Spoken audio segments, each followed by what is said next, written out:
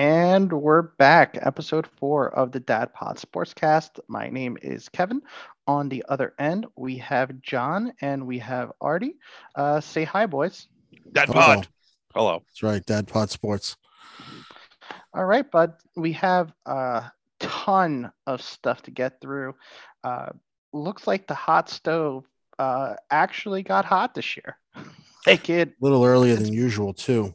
Well, Ab- winter meetings happening. Yes. So for once, I think, well, not for once, but if for the first time in 4 or 5 years, 6 years even, I think things happened at the winter meetings and it was a beautiful thing. So this was a nice welcome change of pace when it came to free agent signings. Obviously the biggest news being the one and only Aaron Judge re-signing with the Yankees for I thought he was $1 going. gazillion. Thought he was going to the Giants. No, that's No, Arson Judge. Arson, That's his yes. that's his evil twin brother, Arson Judge, is Right, going. yeah, Yes. with That's right. the evil mustache and goatee. That's Yes, exactly. Yes, like Oh my Rocky and God. Bullwinkle. Yes. the Yeah. number of Twitter pages I was just looking at and Facebook pages with Aaron Arson Judge. No, well, that and Aaron Judge photoshops of like, hey, welcome to the Bay Area Oh yeah, is sad and pathetic, and I feel bad for Giants fans a little bit because I'm like, ooh, that one got ripped right from the jaws of victory. yeah. That was. The I the mean, fun part about it, is that when it got announced, it was 9 o'clock here. People in San Francisco weren't even up yet when they got the news that Aaron Yeah, Judge that- wasn't coming. yeah. That's rough because it leaked out yesterday around I want to say like 5:15 ish that John Heyman tweeted that he's going to the Giants and then appears to be going to the Giants and then it's not a done deal yet but it's well in the works and then it was completely retracted and then Mm, so that was that but then it was about 8-9 o'clock this morning that it finally came out that he was coming back 9 for 360 mil full no trade. I mean, listen, I always thought he was coming back anyway, so really not too surprised. I guess the number's more staggering. I guess all you heard was they didn't want to go to 9 and they went to 9. I guess you got to do what you got to do to keep the guy, right? Oh, absolutely. Like I think that when it comes down to it, like we all kind of knew that $40 million was going to be the magic number. Like we knew it was going to start and end there, and Right. they hit it. You know what I mean? Whether or not he was going to get the 9 year was really the crux of the conversation. Like let's be honest with it, the man had a blank check when it came down to it. As far as it was pretty much in the Yankees ballpark. Do they want to have Aaron Judge on the team or Yeah, not? it's pony up or not. Well, Right. I don't know if it was a blank check per se. I think like if he asked for $45 million a year to They would've given reset it the to him. market, I don't They think would've given so. it to him. I don't know. No, I think they would have said goodbye because if he was asking for 400 million on a single year contract, single number of years contract, I think they would have said no. If he said I want 410, like it's reported the Padres offered him, yeah, obviously like the 10th year maybe sweetens the deal, but I think the idea of him retiring, I think a little bit of him retiring as a Yankee and being captain, I think that played a little bit of a part in it, but I'm not delusional in thinking that played a big part. I Well, think I mean, I think you all you things being equal, he's losing more money being a New Yorker, playing for the Yankees, and having to pay New York state income tax as opposed to, Florida or Texas, but also California. But because it was California, it's like, oh, I'm doing better here. So that might no, play a part absolutely in it too. So, no. that's you got to look at the finances too, and you know, and how much of a slap in the face does that 7 year, $213.5 million deal I mean, look like now? My God. It is, and I put it in the rundown. That is the biggest bet on yourself year of all time. Oh He yeah. yeah. got offered 213 million, $213.5 million at the beginning of the season. Came out and said no. Trusted his own ability. Got out, hit 62, and now However, he's a go ahead. No, go ahead. no, and now he's what $140 million richer at the end of the year. How Yeah, would have he almost doubled. how would have he fed his family on $213 million? I know, a tragedy, travesty. How would he have No, fed his family? listen, I'm going to tell you something. The other thing too is the real question, obviously, for the Yankees from a free agent perspective is what else do they do? because Right. They're not done. They're not done. They can't be. And I think it's obscene to think about them having to spend more money, but they can't be done. And ultimately, what does Judge have in the tank? Does he perform admirably? 300-ish hitter, 40-ish, 35 to 40 home runs, 100 to 120 RBIs, 800 to 900 OPS basically for the next 5 years. If that's what you get, the contract was worth it. If you win a World Series, the contract is worth it. Otherwise, we're going to look back in 6-7 years and go, man, what a waste if they don't win a World Series. You're paying for it now up front. You're not paying for years 7, 8, and 9 right now. No. You're paying for it now. You're hoping for a World Series now. You're hoping for MVP seasons now. You're not worried about 20, 30. Right. And there's 7 to 8 guys in the league with some in the stratosphere of his level of talent that you build a team around. He's one of a handful. You got to keep them. In baseball, you have to keep a guy like him as a centerpiece to build around your team. So the Yankees, apparently Hal Steinbrenner was he's in Italy apparently. Yeah, he was. And they also said he came in at the 11th hour. He was the Mariano Rivera to close this deal, according to Cashman. Oh, what okay, whatever. Well, speaking of Cashman, go for it. He's got a 4-year deal now to stay. And how much trust do you have in Brian Cashman going forward now? It's not that I don't have, as a Yankees fan, I don't have a lot of trust in Brian Cashman to build a competitive product. I don't. I know that my team is going to win 87 to 95 wins a year on average, barring injuries but I don't know if they're going to ever make it out of the first or second round of the playoffs. I don't think they'll get I can't guarantee they'll get back to the World Series and just getting back to the World Series at this point. Track record has proved that unless he's given a blank checkbook to sign 3 of the top 10 free agents of that year, he's not winning a World Series, a la 2009. He had A-Rod, he had Jeter, signs Teixeira, CeCe Sabathia.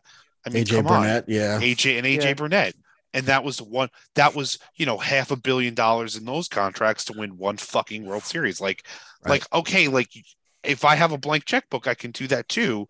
I'm not a dum-dum. So, what ultimately a dum-dum. Yes. Yeah. I think he can build a competitive team. He's capable of it. I just don't trust him to bring the team to the next level of, all right, I'm going to close the deal on 3 key free agents to bring it home. And does he run a good international scouting department? Does he run a good, drafting department? Do we build through the minors? Do we have a good minor league system? It's not bad, but we're being outclassed, I think, by other organizations at this point, like Houston and the Cubs and the Dodgers when it comes to their international scouting and their minor league system. We have no fucking depth at any position if somebody goes down. And for God's sakes, the Stanton deal that still is the biggest craw right now with him. And it's still the dumbest thing they ever did because they basically have 2 of the same exact players who injury prone, very tall, hit a lot of home runs. We don't need 2 of those guys. You need a bunch of Bernie Williams and Scott Brociouses, and Paul O'Neill's. You don't need 7 Jason Giambis. Right. You know what the problem is? I hate to say it. The days of the baseball of yore is over. As much as I really hate to admit it, those days are gone. The role players like that are far and few between on teams. You have 2 or 3 sluggers. You have maybe 1 or 2 on base guys, and then the rest of the guys are just mashers. And you just hope that they hit home runs or get on base. That's it. And that's really it. Every team's built like that. Look at the San Diego Padres: Machado, Tatis, Soto, Hosmer. What are those guys? The Phillies. Those are guys. Right. Look at the Phillies bringing in Trey Turner for 11 years and $300 million. And with Bryce Harper, Real Muto, Schwarber, Hoskins, all those guys. I look at players like Real Muto as, even though they're an all-star at their position, in terms of the quality of the player and the clutchness of the player, I kind of don't look at him as the same. Those are 2 different tiers of players. And yes, like Real Muto's top 3, top 4 in his position in baseball, but like in terms of quality player and how good he is compared to how good he is raw, I, I think like you need more players of his caliber to fill out a roster just as much as you need, your top flight guys. You can't have a bunch I agree with and you you. can't have all listen, launch angle. That's not the league now. No, I That's know not that's the the league now, problem. though. No, I That's the understand that. that's the problem. That's not That's the the league. problem. That's why you can't So consistently win with good And players. that's what right. drives people nuts to tie it all in or to bring it home, if you will. What drives people nuts about Cashman? He loves bringing in guys who hit 240, hit 35, 40 home runs, but strike out 170 times. Right. Hello, Josh Donaldson. Right. And that's the Yes. problem with the type of player he brings in is he's bringing in the guys of the late 90s, early 2000s, the steroid era guys who are, well, they're going to home run the heck out of it. And we're going to win, 100 games, but we're not going to go anywhere in the playoffs because good pitching is going to shut us down. Like Right. the Chicks for the formula long haul, is, though. it's the same formula every year. And it's, well, the playoffs are a crapshoot. Well, tell that to the Houston Astros who have seemed to figure it out. Tell that to the San Francisco Giants when they had Tim Lincecum in the mid 2010s. Like they figured out a formula how to win 3 World Series. Tell that to the Red Sox. Like they all figured it out how to win consistently in the playoffs in a 5-year window. I think also the problem is too sometimes Cashman's, I think arrogance is not the right word, but I think his ego maybe gets in the way. He's smarter than everyone else. The Yankees are smarter than everyone else. We're just better because you hubris. You put on the pinstripes and I'm just better than you. So by default, we'll just out Yankee you, if you will. And the magic is kind of worn off. Short left field porch out you. Right. It's fun. It's funny when the Yankees hit home runs off the short left field porch. It's like, oh well, that's what the stadium is built for. But when the opposing team does, like, oh, that's BS. They should, it's like, well, it's the ballpark, but whatever. Yeah. Well, look, I mean, go ahead. No, go ahead. No, personally, I'm not a Yankee fan. Never have been. Can't stand them. So take this with a grain of salt. But the Yankees aren't a baseball team anymore, guys. The Yankees are a brand. Right, they're a money machine. Right. They've been a brand for years now. And Cashman treats that team like a brand. Right. And Hal owns the team like a brand. Hal owns the team like a brand. That's part of the problem. I don't disagree with that. That's fair. When it comes down to your concessions, when it comes down to the new stadium, when it comes down to your skyboxes and everything, it's run like a brand. It's all about visibility. It's all about clicks. It's all about how much corporate money can you get in the box. And the best way to get corporate money in the box, chicks dig the long ball, and so did guys in office suits with big checking drinking accounts. Bud Lights, yeah. Right, exactly. $18 Bud Lights. So you're gonna want those guys in the stadium, and how are you gonna do it? Front page news is Aaron Judge. I mean, listen, I don't disagree with that. I just think that they are brand and their secondary concerns are winning at this point, and it's being competitive and having a good product on the field to watch and an entertaining product and one that is cheerable and with decent players and whatever.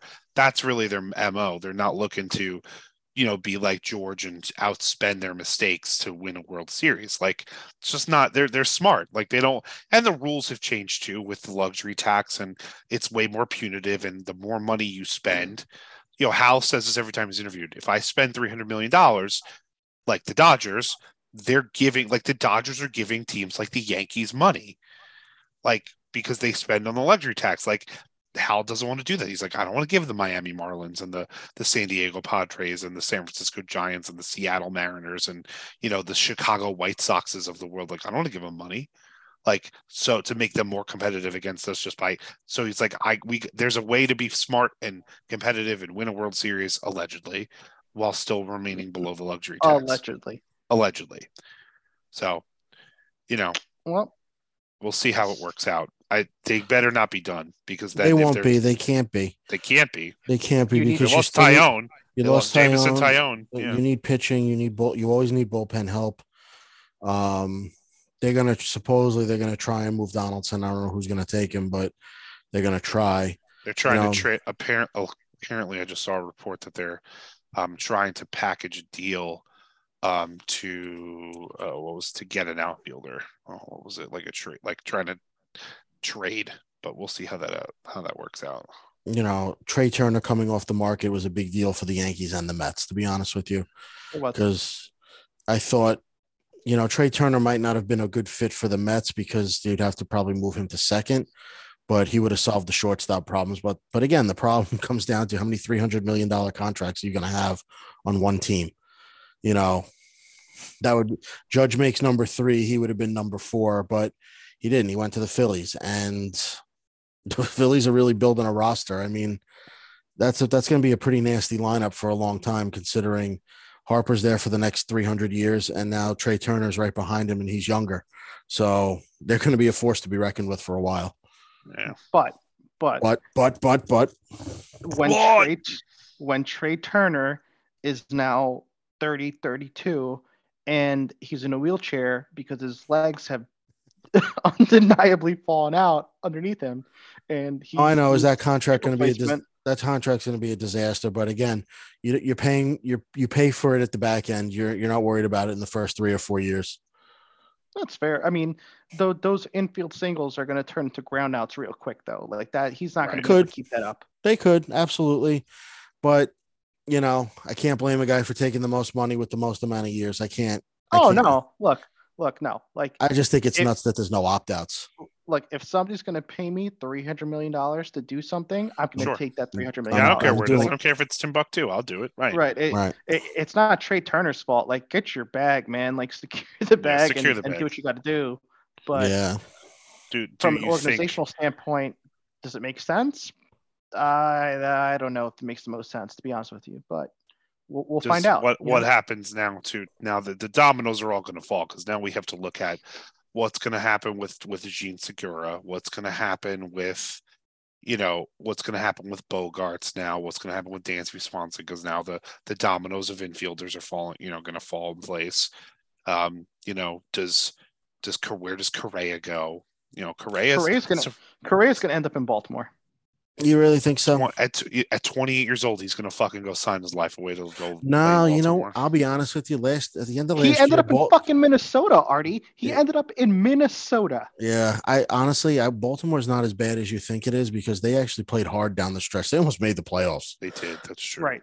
They almost made the playoffs. I went to college in Baltimore. I freaking love Camden Yards, and I think the O's organization is for as small as it is when it comes to revenue. It's a very smart organization. They make great decisions, and they do really well for themselves, considering what their revenue stream is. No, they just have a cheap ass owner. That's the problem. Well, that's the problem. And the Masson money fiasco, with the TV deal that they had for a decade and a half was a fucking joke. But that's another story for another day. Right. No, but no, you're right. But like Peter Angelos is he's a cheap son of a bitch. Yeah, he's a crooked old bastard. But like his son is just as bad. But ultimately, like, you look at what Adley is going to be a superstar. You look at Ryan Mountcastle, he's probably going to be a superstar. Like, they have pieces. Yeah, they have pieces. Yeah, they're ready. They're going to make a jump next year for sure. They're going to be good. And if he gets 250, 300 from the Orioles, he's going to go there. Like, yeah, but what is he going to get? A 5-year deal? A 7-year deal? 8-year deal? He's probably going to command something similar to Turner. Yeah. I would be afraid of that for Baltimore, considering a 5-year deal. Yeah, I'd do that as if I was him, because that would at 33. Right. Maybe not 11. Maybe not 11 years, but probably like 7 or 8. But that still puts him at 35, 36 years old. He's not getting another good contract after that. Yeah, but your market got corrected. Like, now that you have a guy who you can argue isn't as good as Correa, or people will make that argument, or is comparable, that market corrects itself. He's going to get something similar, like John said. Like, there's no way around it. Like, he's probably going to get somewhere close to $300 million. If he has a good agent, it's going to be close. No, you're right. It's going to be close. And then somebody like Bogarts is probably going to command the same amount of money, if not more. And I think Dansby Swanson is a better Honestly, player. that's why I want the Mets to get. I agree. If I'm a Mets fan, I'm like, go give Dansby Swanson whatever he wants. I mean, I read somewhere that Bogarts was in heavy talks with the Red Sox to come back. So I don't know what that means. It's All a right. contentious situation, though. Right. I, But I, here's the reality of it though. And I put it on the rundown, and I'll be honest, as a Mets fan, like a lot of Mets fans, Sox are my second team. I know Artie's going to crucify me for that, but whatever. You like the 49ers, and we'll get into that later. Oh, yeah, but like the fucking 49ers, like, well, come on. Like, that's not my second team. That's my second team of 2022. But come on. Whatever. All right, Whatever. fine. But Be like that. the Red Sox are really screwing this up, and it's on John Henry. It's on the ownership as it has. Like, they told Devers and Xander Bogaerts rather, that they were a priority, that they were going to re-sign them, that they were going to make every sort of attempt to go after him. They They're really going to do whatever they could. They haven't even called to make an offer. There's no sense of urgency. There's no offer sheet, and they're just kind of sitting there and waiting for some sort of offer to come across their desk from the Red Sox. If they had any sign of urgency, they would have already been signed by now. Like, they would have been offered. signed. I doubt that their agents are going to let them not hear offers from other teams, but they are the they're the players that are running the ship when it comes to their positions. And so ultimately I'm surprised that they haven't at least got an offer. I mean, like, the Yankees didn't sit there and say, "Hey, Aaron Judge, like, go get offers from San Francisco and we'll let us know." They were like, "Listen, we'll give you 8 years. We'll give you 8 years at 310, 320, and let us know what you get on the and obviously you're not going to tell us what you're not going to take that. You're going to go out and test free agent. God bless. Go ahead. Offers here unless you don't want it." And they went, why don't the Red Sox do that for Bogaerts, at least Bogaerts? And I don't understand. To me, that's a really bad look. I don't understand how you're telling a guy who's a perennial all-star, both of them, in Devers and Bogaerts, we're not going to make you even a offer close to market value. Like, it just blows my mind. Like, those are two perennial all-stars who have kept your team afloat, like, for what it is. Like, there's no reason why either one of them.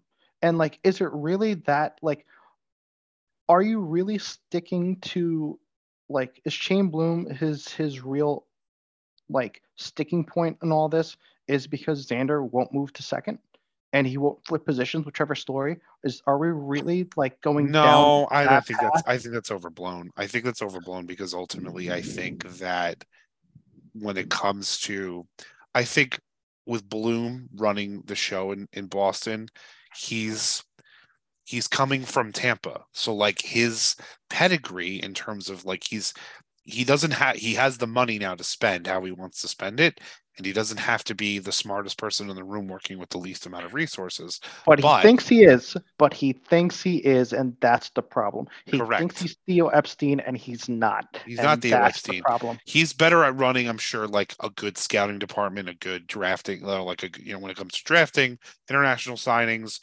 minor league system. That's how Tampa got to be Tampa Bay, is because they had that level of perfection when it came to running the rest of the organization.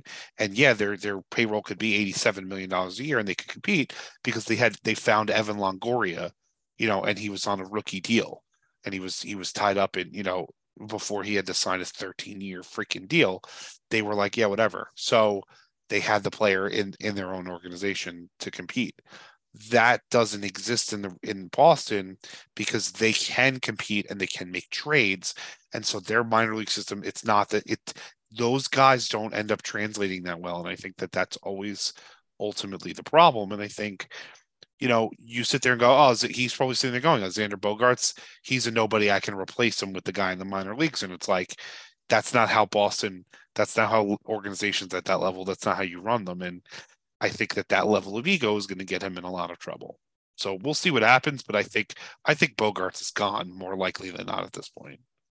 Yeah, I think Bogaerts is probably going to end up in St. Louis versus anywhere close to Fenway. And he might end up in Atlanta because if Swanson leaves, he might. That's fair. They're gonna have to replace him. That's fair. And I could see Swanson ending up in somewhere like St. Louis. Like, sure. I could see that being the play guy that has Midwest connections, went to a Midwest kind of, if you want to call it that, Southern Midwest type of university, has that experience and that background. Like, I can see that being a play there, and that style of baseball, or that like Cardinal baseball, being appealing to a guy like Dansby Swanson. Yeah, I mean that's a Um, really loyal fan base and a really good right, organization too. Um, right. Like, let's uh, talk about the Mets. oh, I'm sorry, you can't avoid it because the Mets are actually central in a lot of storylines, both with and like I was trying to make that attempt, and I know John is probably going to have his opinion there, so I'll go first and wax poetic on how much Steve Cohen and the GM is really going out to bug me and annoy me. right. But look, elephant in the room is that Jacob DeGrom went to the Texas Rangers for 5 years, 185 million. Um, look, like, did I ever think he was coming back? No. Did I think he was going to end up on the Texas Rangers of all places? No. But that's why you play If the you told me games, he was man. going to a Texas team, like you'd think Houston. Not Yeah, even absolutely. like, especially with the Verlander leaving, I would have said, "Oh yeah, like okay, fine." Right. But like that made sense. Like that wouldn't have been surprising to me, and I would have, you know what I mean? I thought he was a Brave. To be honest with you, I thought he was going to end Yeah, I up. thought everybody did, I thought he was going to end up back home. I but thought I he was don't going to think end up being a Brave. I 5 years that I think the Braves probably turned around and said, "Listen, we'll give you 3 years with a fourth year option, club option. We'll give you 45 million a year. We don't give a shit, but we're not giving you 5 years." And Look, Houston probably said, "We'll give you three 42.5 million, 40 million a year." He probably had 120 with a fourth year option at like 35 million on the table everywhere. And Texas when was like, 5 years, here you go. And he probably was like, fuck it, I'm out. Let's go. I can't. That's the only way I think that's literally how it played out. when Jake is on, and when Jake is giving you 30 to 35 starts a year, he is the best pitcher in baseball, bar none. Like, he is electric. There's nobody better. I dare you to find me a better starting pitcher in the league other than Jacob Gron when he's healthy. Right. The fact is, Agreed. he's only making 18 to 20 starts a year now, and he is not worth 185 over 5 for 20 starts a year. I Like, mean, I'm I'm always of the opinion that like a position player, and a pitcher should never be paid exactly the same. And like the fact that somebody of Aaron Judge's ilk is paid the same as Max Scherzer, granted for fewer years, like, and now DeGrom, I think makes no sense to me on some fundamental level. Guaranteed years notwithstanding, I understand one contract is double the length of the other, but still, like I don't see somebody, especially of his injury proneness, being worth. He's going to play yeah. If he's making 27 starts a year, I'd be like, okay, it's worth it. But like, and he's going to win you game one of every series, and game 4 and game but he's 7. not. He's But he's not. not. And he fell apart. And we gave him that opportunity, and he fell apart. And he was suddenly human. And he's been hurt now 2 years in a row. And he's admittedly, admittedly by Jacob DeGrom, overthrowing. And he's Yeah, throwing harder than he probably should. he should not be throwing 100 miles an hour. There's No. no In reason rehab starts, no. He should not be and throwing first in of rehab all, in starts. spring But, fucking training, like first of all, right. he was getting guys out at at the same clip, throwing 97 and his off speed pitches at 88, 89. That is perfectly capable of getting 200 strikeouts, making 30 starts, getting you a sub 3 ERA, which is all you need to be in this league to be excellent, to be a number one starter, to get paid. Maybe now he's probably sitting there going, maybe he turns it off. Maybe he gets smart and says, "All right, now I'm going to be the best pitcher ever because I'm not auditioning." Like, I don't know. Maybe he's stupid. I don't know. It's days like this and times like these. Thank you, Foo Fighters. It's Nice. times like these that I wish we had a Tom Glavine or a Jamie Moyer to sit Jacob DeGrom down 2, 3 years ago and be like, "Baby, what you doing? Like, like, baby, what is you doing? Like, you don't need to throw 100 miles an hour every time Right. out. You Yeah. can easily throw something like a 95 and dial it down to an 85. Yeah, And you get a two seamer at 96 miles an hour. No one's fucking hitting it. right, Like right, and then you could throw, you could toss in four seamers every, once in a blue moon right, here to keep them and off. But and then God, hit me with and then yeah, go from a 96 to an 88 to 89 mile an hour changeup, and suddenly I'm unhittable. Like, you could be Greg Maddux if you really wanted to, if you had the listen, location. Maddox, the Atlanta starters you just mentioned, people, Glavine when he was with the Mets, they were living on the edges of the plate at 91 miles an hour. There's no reason that ultimately that somebody like Jacob deGrom, with the talent and the raw skills he has, needs to have to throw 100 miles an hour. I think it's silly and it's ridiculous. And listen, I ultimately think that he turned around and said, I'm going to go and throw my ass off, and I don't care if I get hurt, because some dumb team is going to give me an extra year or two.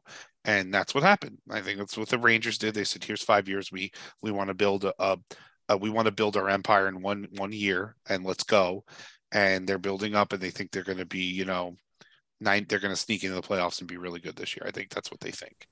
But I, as a Yankees fan, I didn't want him unless it was 2 years with the club option for a third. Like, I didn't want him for more than 2 years. I don't. And it's fair. It's I a don't. fair I statement. think like I wanted the Verlander deal for him. So I think a lot of people did. I think a lot of people did. Now, I'm not sure what was said. I had to take a quick siesta, but as far as I hope you're rested. We talked about how the Bogarts and the whole thing with Rafael Devers and Bogarts was all screwed up with the Red Sox. Yeah, and how no, Chaim Bloom is not as smart as he thinks he is probably in not. Boston, and where they might end up in St. Louis, and then Swanson might end up in St. Louis. One of them is going to be in a Cardinal. And then I said, we got to talk about the Mets. And listen, as far when I heard that DeGrom signed with the Rangers 5 for 185, I was sad that he's gone. But 5 years is a lot of time for a guy who over the last 2 years made, I think, 26 starts. Mm-hmm. Bingo. And last year, and listen, I'm not going to say the Mets overachieved or underachieved. I think they were right where I guess they expected them to be. Wins. They overachieved in the first half, and they underachieved in the second half. Right. And then when it came, but they were good enough. But they were able to make the playoffs. Like, right. Look, but in betting parlance, boys, that's called a push. Yeah, and you are what your record says you are, and probably in the best division in baseball. In any other division, they win it by they won 100 games. Right, they won 101 games. Fucking good team. So that being said, 101 games, he made 11 starts in those wins. 11 starts in those games. They won 101 games in which he made 11 starts. 8 were good. They won 90 games without him. They won a playoff caliber number of wins without him. So yes, it's all you need to. That's the analysis you say. It's very difficult to say that. Oh well, he's gone. Who cares? No, it's a hole that you need to fill, which they did fill. We'll get to that, but he never even, according to these reports, he never even gave the Mets a chance to counteroffer, which means he didn't want to come back. How can you retain a guy who doesn't want to come back? That's where it ends with. That's where it ends with me. If you say, listen, the Mets offered him reportedly 120 over 3. Okay. The Rangers offered him 185 over 5. He could have came back and said, listen, here's what you offered me. Rangers offered me this. What do you have to say? And then 6-2-10. Right. And then the Mets could have then, now the ball's in the Mets court.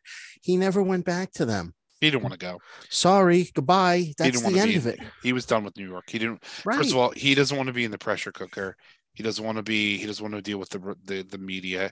He's self-aware enough to say, this is not my jam. I'm done. I want to be in I want to be in baseball no man's land, and I'm happy with that, and that's fine. If that's his prerogative, you know what, whatever. Then I don't, Listen, if you're a fan, you don't want him. The Rangers hired Bruce Bochy to build a winner and all that stuff. So we'll see. And they're gonna be good. Like if he's healthy-ish, if he makes 18 to 20 starts, like Kevin said before. Listen, and they're good. They're all quality starts. They're going to be good. Listen, they're going to be a force, but they're not going to win the AL West. But they're going to be good. Any pitching stat that you throw up there, he's 1, 2, or 3. So you can't debate his skill when he's healthy. You can't. But the problem is, he's not healthy. He hasn't been healthy. So, when they said, well, all of this year, all you heard was he's coming back. He's coming back. Don't worry. He's coming back. All-Star break. Okay. All-Star break came and went. It was another 2 months before he made a start. So, and you said too, where he doesn't need to pitch 102 miles an hour every pitch. Guess what? His first pitch back after not pitching for almost a year and a half was 102 miles an hour. So what the fuck are we talking about? Okay. I said it earlier while you were coming back from your cat nap. But, sorry. Need to snooze. It's fine. Yeah, no, it's cool. Recharge the batteries. You're good. But I hate to reiterate it, man, but like the reality is that I wish we had a Jamie Moyer or a Tom Glavine or hell, a Mike Maddox. R.A. Dickey. Yes. Raw decay. Yeah. Right. Right. Some old ass pitcher who can eat innings. Oh, well, that too. Yes. Sat him down and be like, baby, what is he doing? Like, you do not have to throw 102 miles an hour first game back. You can throw 95 with an 89-mile-an-hour changeup. Forget first game back. First pitch. Not even first pitch. I'll go you one further. He was in freaking Syracuse throwing 102 in rehab starts. Throwing gas against guys who are never going to see. Yeah, who are never going to see more than AA ball. Yeah, and that's why as a Mets fan, I would sit there and say, good riddance. You know what? He's just going to blow out his arm. He's going to need Tommy Johns in a year and a half. It's not good riddance. It's really not. It's not that I'm glad he's gone. It's just. See, the Mets could have just grossly overpaid and went, all right, yeah, we'll give you 210 over 5, whatever, just to keep but you. But they would have to have 7 starters, basically signed for you to be okay with that. And they didn't. So you know what? Then what was it? Literally the next day, they went out and signed Justin Verlander to a short-term big money deal. And I think it's brilliant. I think 2 years, $86 million. I think it's perfect. You know what it is? It's a requiem for a dream. We all had a dream that he was going to be the damn guy. Yes. Like we all had the dream that DeGrom was going to be our Tom Seaver, and he's not. He's not. Like we thought he would be. We thought he'd be our Tom Seaver. We thought he'd be our guy. We thought this is the guy that we're going to build a statue to outside of the city. And you know what? The Mets even traded Tom Seaver. So what does that even tell you? So the poetic justice and bow on this is that the death knell toll on the Mets starting pitching, the 2015, the Fab Five, is now all gone. It's all gone. I'll be there. No more Harvey, no more DeGrom, no more Wheeler, no more Syndergaard. Someone posted a picture of all of them lined up, and they were like, "Oh my God, talk about a disaster!" Well, Harvey's career imploded.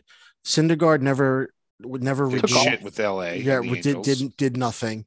Matz was grossly inconsistent. DeGrom was DeGrom, and Wheeler letting him go was a mistake.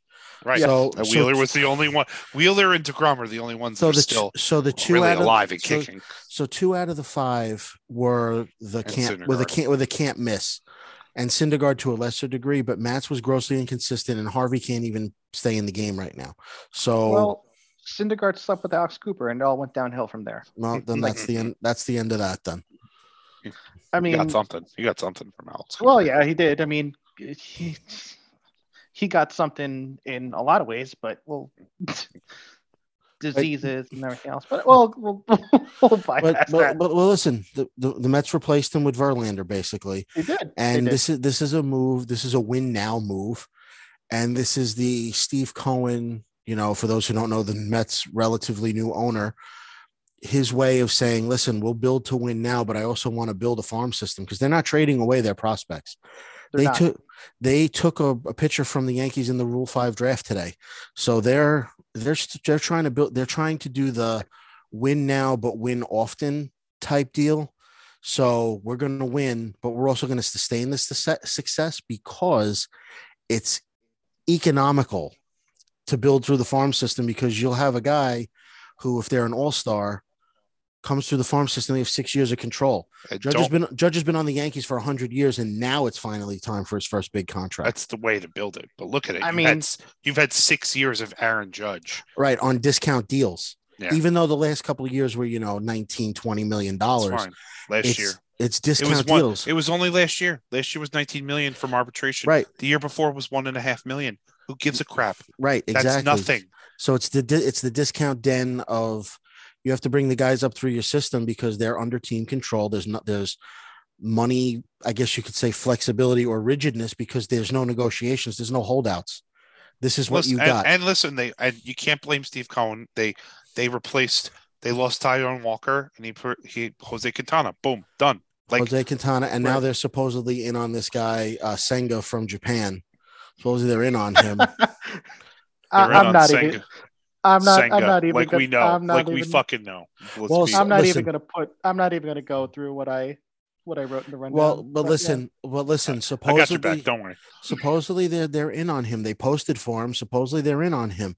And if you want to really start the rumor mill for next year, bringing Senga in might open the door to bring in Ohtani. To be honest with you, how crazy would that be? That would be a goddamn dream. I mean, you want to talk about a contract? Cool. What are you going to offer Ohtani? 10 for 500? Like, he might. I would think the Mets would be like. I think the Mets and the Yankees are hot on Rodon right now, and like that's the last piece. It could be. Like that's the big who. If one of them gets them, then I'd put money on them for the World Series. Because then I'd say at least with the Mets, for the Mets, maybe not the Yankees, because the Yankees would basically be back to square one. Rodon is another one with this is the first year he was injury free, so you don't know. Fair. Well, like if I was the Mets, granted, he ended up going to St. Louis, and it was a great move. Like that's a great Yadier Molina replacement, but Wilson Contreras for $587 was a big deal. That's such a fucking deal. That's such a good. I can't believe 5 years, 80 under $100 million. They're paying them under 20 million, less than 20 million a year in today's market. That's basically 10 million. That's 5 for 50.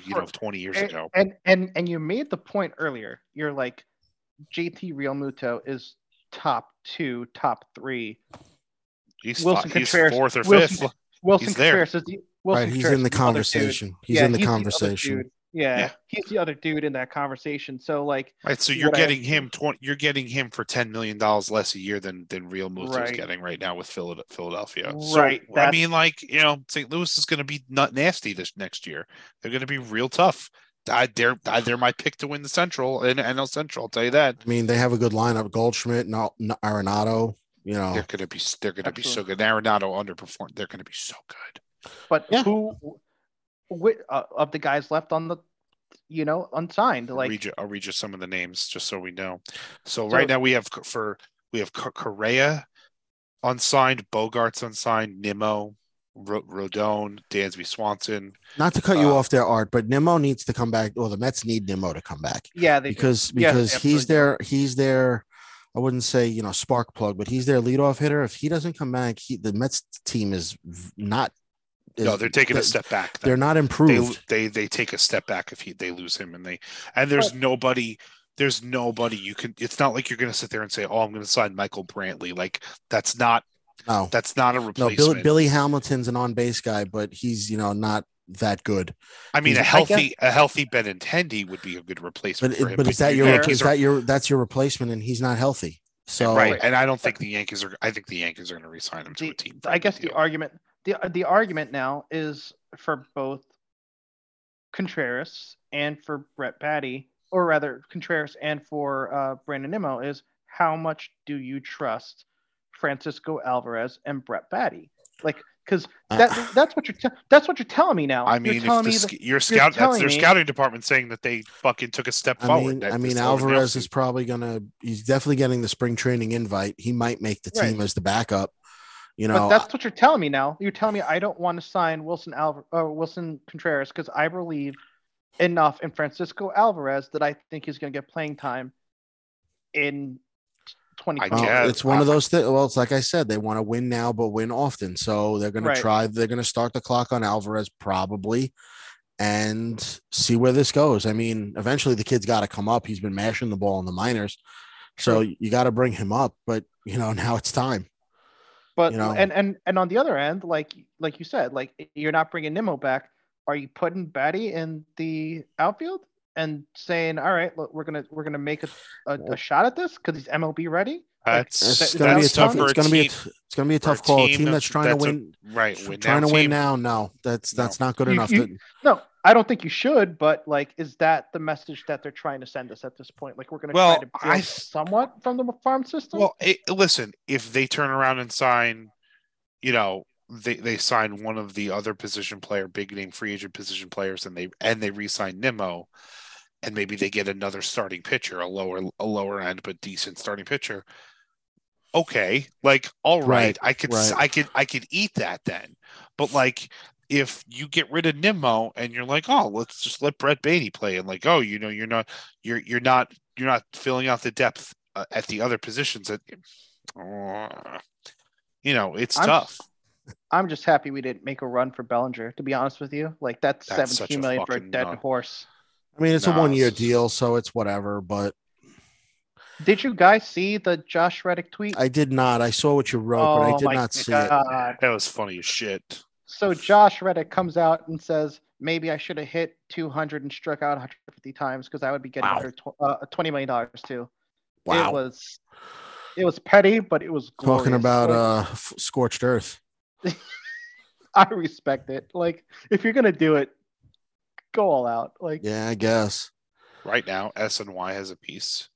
Oh no, that's different. Never mind. That's an old one. 23 starting lineup. So you're thinking this person predicted Trey Turner. That's hilarious. Good job, dude. I mean, it wasn't a bad thing, but you never even heard that the Mets were in on him. So no. So it's one of those things where if he never even gave you the time of day, it's what you were never in on it. So you can't be out of something you were never in on. But that's the thing. Like, we haven't heard enough about who the Mets are in on. Like, maybe we're in on Rodon. Maybe we're not. Maybe we're in on Swanson. Do you think they're trying to go after somebody like Correa and say could move to third?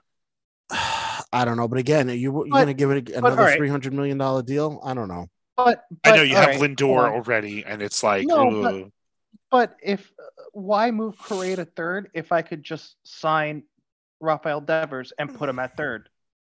Like, he's there, he's readily available, and he's a bat. You know what I mean? Because Correa is he younger? I don't remember. But can Correa play third? A good third? Probably not. Like, he's serviceable, sure, but like, am I maximizing the talent for Carlos Correa if I put him at third? Like, I would trust Dansby Swanson. Oh, Devers is a lot more at third. Yes, I would I would do Dansby Swanson. I wouldn't mind that. Devers is 26. This is interesting. Not valued very high though. It's got a good WAR though.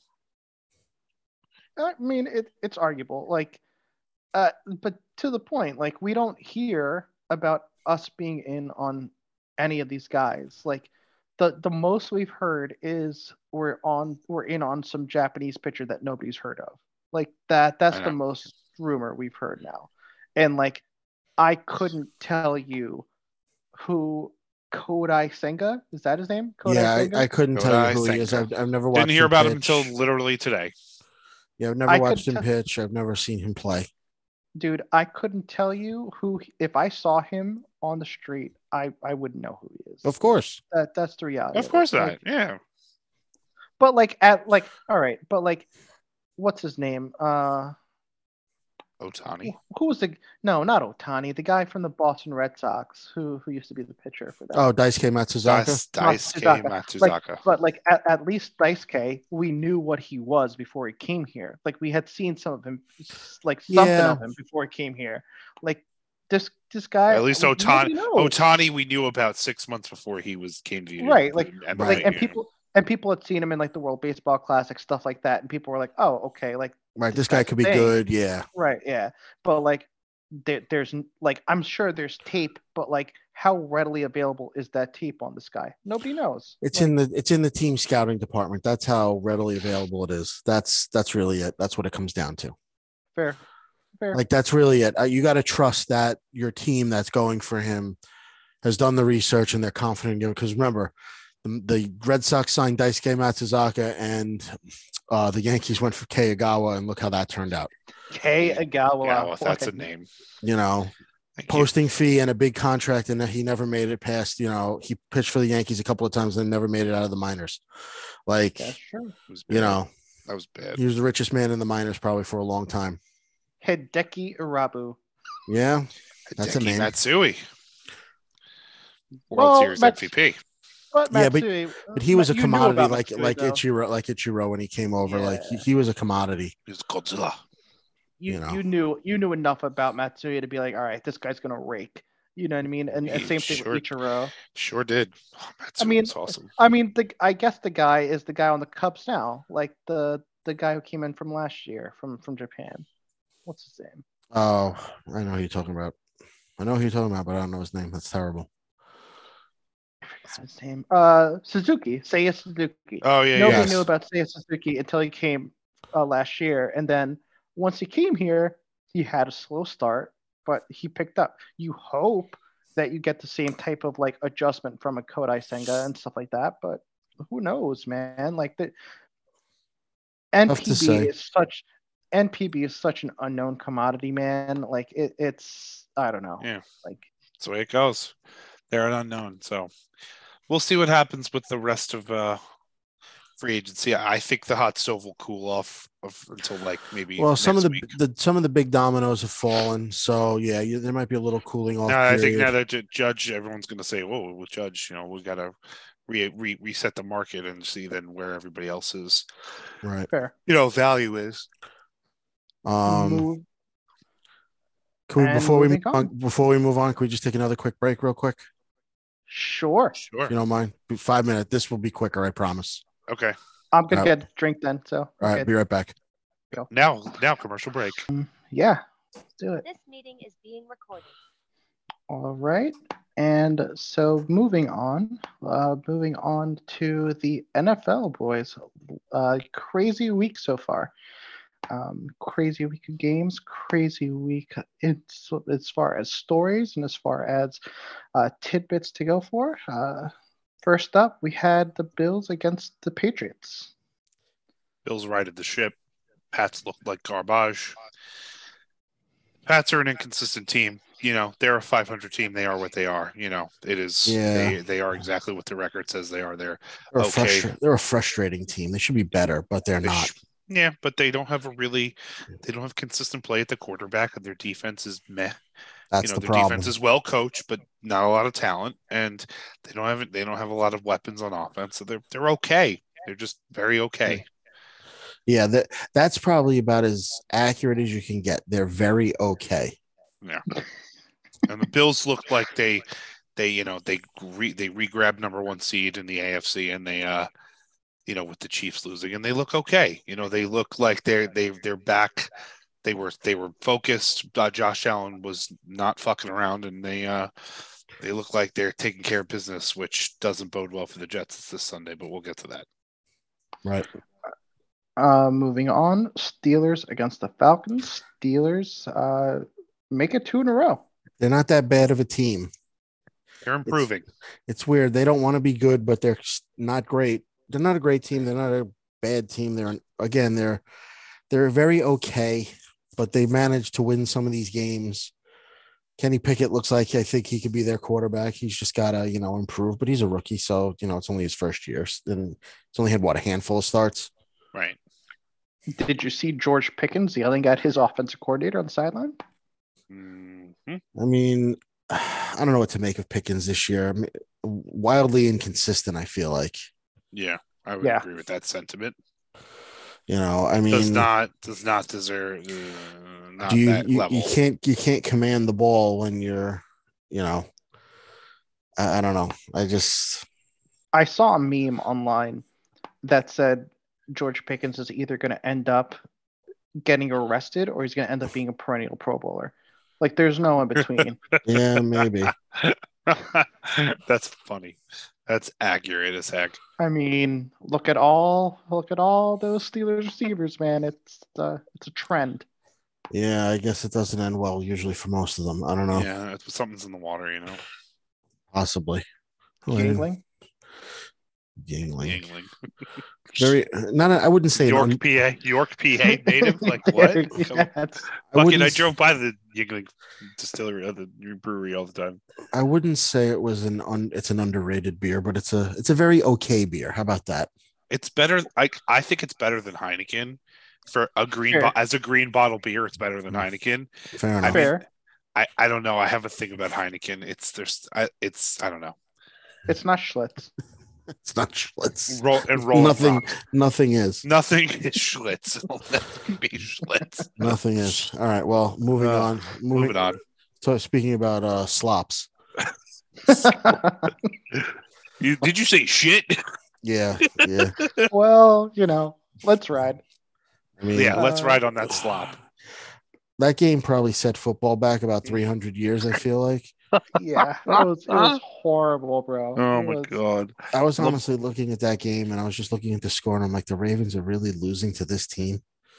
They're losing. Well, Lamar was hurt. Lamar got hurt, but he wasn't playing well. But he wasn't playing well. I mean, they should have been up 17-0 before he got hurt. You can't get more than 3 points. And then also for nothing for the Broncos. That's how good the Broncos defense can be. We're talking about you should score more points. I mean, you can only get 9 points against the Ravens. I mean, that's the bigger tragedy. Is they're not. That's like they should have 14. Like 2 touchdowns. 13. They should have scored at least a couple of 3 field goals and a touchdown. It should not be that hard against that defense right now. It shouldn't be, but as I wrote in here, Broncos to the Phantom Zone. Just can we stop talking about that? Like, yeah, they're done. I mean, they're done. Like, enough of this. Ravens to me are a first round exit team in the playoffs. By the way, yeah. They're very middling. Like their record is they're not as good as their records. They blow leads and. Again, you struggle against a 3-win team, 3-win Bronco team, inferior opponent. Yeah, these they're not inconsequential teams. Moving on next. Moving on. Man, all right. So I had a 4-leg parlay on this game. Oh boy, fuck! I'm so sorry. And I'm so sorry. The parlay was 159 plus yards for Justin Fields. It was 44.5 points over under. It was a anytime touchdown for Justin Fields. And it was a money line Chicago Bears win until about 4 minutes in the fourth quarter. I was winning $150. And then 18 straight fourth quarter points by the Green Bay Packers. She had it in her mouth, and then the kid walked in. I hate to say it, but it's true. You were jamming and you were slamming, and the kid walked in. And then the kid walked in. And listen, Aaron Rodgers said it. Whether it was I forget whether it was post game or whether it was after the fact or whatever. He said Chicago's like his second home. He's dominated the Bears, even though the Packers are garbage this year. 18 fourth quarter points. They send the Bears to their 6th loss in a row.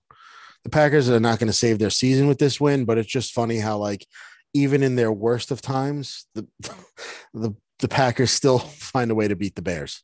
Wasn't it against the Bears where he came out, scored a touchdown that said, "I own you"? Yes, that was last year. That was last year. Yeah, well, I think that was like towards the end of the season last year. Wasn't that the discount double check game? I believe it was. That's a lot of discount double check games against the Bears. To be honest. They beat them in the NFC Championship game in Soldier Field back in 2011, 2010, whatever season that was. Oh God. So, let's just keep that rolling. But like I said, the Packers aren't going to save their season. Wow, I just dated myself. Justin Fields looks pretty good. I don't know. Looks like the real deal, I guess. Could we put him on a better team? Probably not. I wish we could. Like, Can we build around this guy? Are they gonna? I don't know. I guess the NFL I don't know. offseason's weird. They're not going Yeah. to be able to do it in one fell swoop unless they have some picks. They have decent draft capital this year, but we'll by trading, trading what's his face, the defensive end, why did Yeah. we get them in the first place, guy? Nah, Meh. meh. I feel like I feel like I'm feeling that way towards that whole division. Meh. Like even the Yeah. Vikings. Such a Like meh meh. division. The Vikings are the Jets on the road in Minnesota, where Braxton Berrios not fucking fumbling a ball, catch away from beating the Vikings at home. Like, I know the Jets are not a world beaters. Like, Vikings are not a 10-2 powerhouse team. They're good. They're just not that good. They are bend not break defense, and boy did they fucking bend. They bent pretty hard on that one. I mean, Yeah. they let up the late Mike White rushing touchdown that wasn't a touchdown, but then when you saw the replay, it was barely a touchdown. But then when you saw the replay, you're like, no, it's totally a touchdown. Right. But like, listen, led the charge. They had I wrote a valiant effort, but it just wasn't enough, But I he's mean, your They guy. ran out of time. They ran out of time. No, they ran out. guy. Right, they dug too big of a hole. They ran out of time. But I agree, Kev. That he's your guy the rest of the year, 100%. Barring injury or something catastrophic. Unless he has a horrible game, against the Bills coming up. But like I think, like you said, even if he throws for $100, $185, he's probably still the guy. Yeah, no, like you can't. He's The got. team believes in him. They love him. They fucking hate. It's more so that they love him. They love him, but they hate fucking Zach hate Wilson Zach more. Wilson, and they're not going back to him in less than a month. They hate Zach Wilson more, which to me is amazing. Like, what did he do? Probably fucked 3 of their moms. Like he might have. He might have. And it's just Mormon, man. Is it just one of those things where it's like maybe he just came in and he was so arrogant because he's like, the young rich kid and never. Yeah, I don't think that's what happened. He's got JetBlue money. Yeah, he's got air. I think the money. Problem is that he walked in. Hey, I have a Delta Airlines credit card. Leave me alone. Right, I have a JetBlue credit card. I know, right? Listen, I think he walked in. I'm not on your level. I have Southwest. It's fine. Yeah, don't even talk to me. You low class you peasant. Yeah, Southwest peasant. You guys get to pick your seats. Oh shit! What's that like? Yeah, pick my seat. I get free access to the Sky Club for $50 a person. Wow. My God, that's so bougie. Bougie. I don't even have one of those. Anyway. I think Zach Wilson walked into the Jets, and because his family is worth that much, like he is on a different plane of existence in terms of like the life he leads and where he thinks he probably just doesn't know how to associate with people who don't have the money he has. And he's like an athletic kid and he knows how to play football, but he doesn't care. Like, I just don't get the sense that he fully, like, he would die if he doesn't play well. Like, he doesn't have that. I'm fucked if I don't play well. He's a more well-adjusted Johnny Manziel. Yeah, no, Possibly. And he's polished. He's a polished and well-adjusted Johnny Manziel. Right, he's not. He knows like he has to try and he cares, but he doesn't. It's not. He eats tomorrow if he's kicked out of the NFL, and he eats meaning like he still gets to drive the Benz, and he still gets to fly wherever he wants. And his parents' private jet still comes and picks him up. He doesn't care. Can we call him Mormon Manziel? Is that sure? a thing? Hashtag Morbid Manziel. Okay. Oh my God, that's fine. That's funny. That's good. That's funny. So yeah, back to the Jets Vikings game. Jets, they made it look good at the end, but they played like crap. They played like crap for 3 quarters, and then they had a good fourth quarter. Vikings defense knows how to bend over and take it up the butt, but they don't break. They don't break. No, they don't break. It was amazing. 4 fucking field goals. They don't break. Yeah. No, you're right. I mean, I don't believe in them at all. Like they're another first round exit. Yeah, no, I agree with that. How sad is that? Moving on. Or Greg Giannotti. We have the Jags against the Lions. That Lions team, man. High-powered offense. That's a good football Ready to show turf. You ain't kidding. Let's go. You ain't kidding. Oh my God! My daily fantasy week lineup this week is just going to be their entire starting offense.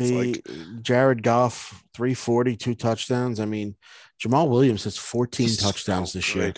He's got more than a touchdown per game. That's insanity. 14 touchdowns this year. I mean, and they don't even have their rookie wide receiver Jamison Williams at like full strength. They're slow rolling him back. I mean, he tore his ACL in the championship game last year against Alabama. Against Alabama. No, they have to win next year. They have to win this division. It would be a disappointment if they're not competing, if they're not 12 wins. If they're not competing for the division next year, yes, I would say it's a disappointment. Oh, no, not competing. Because you have an aging Packers team, specifically the quarterback, and a Bears team that just doesn't look ready.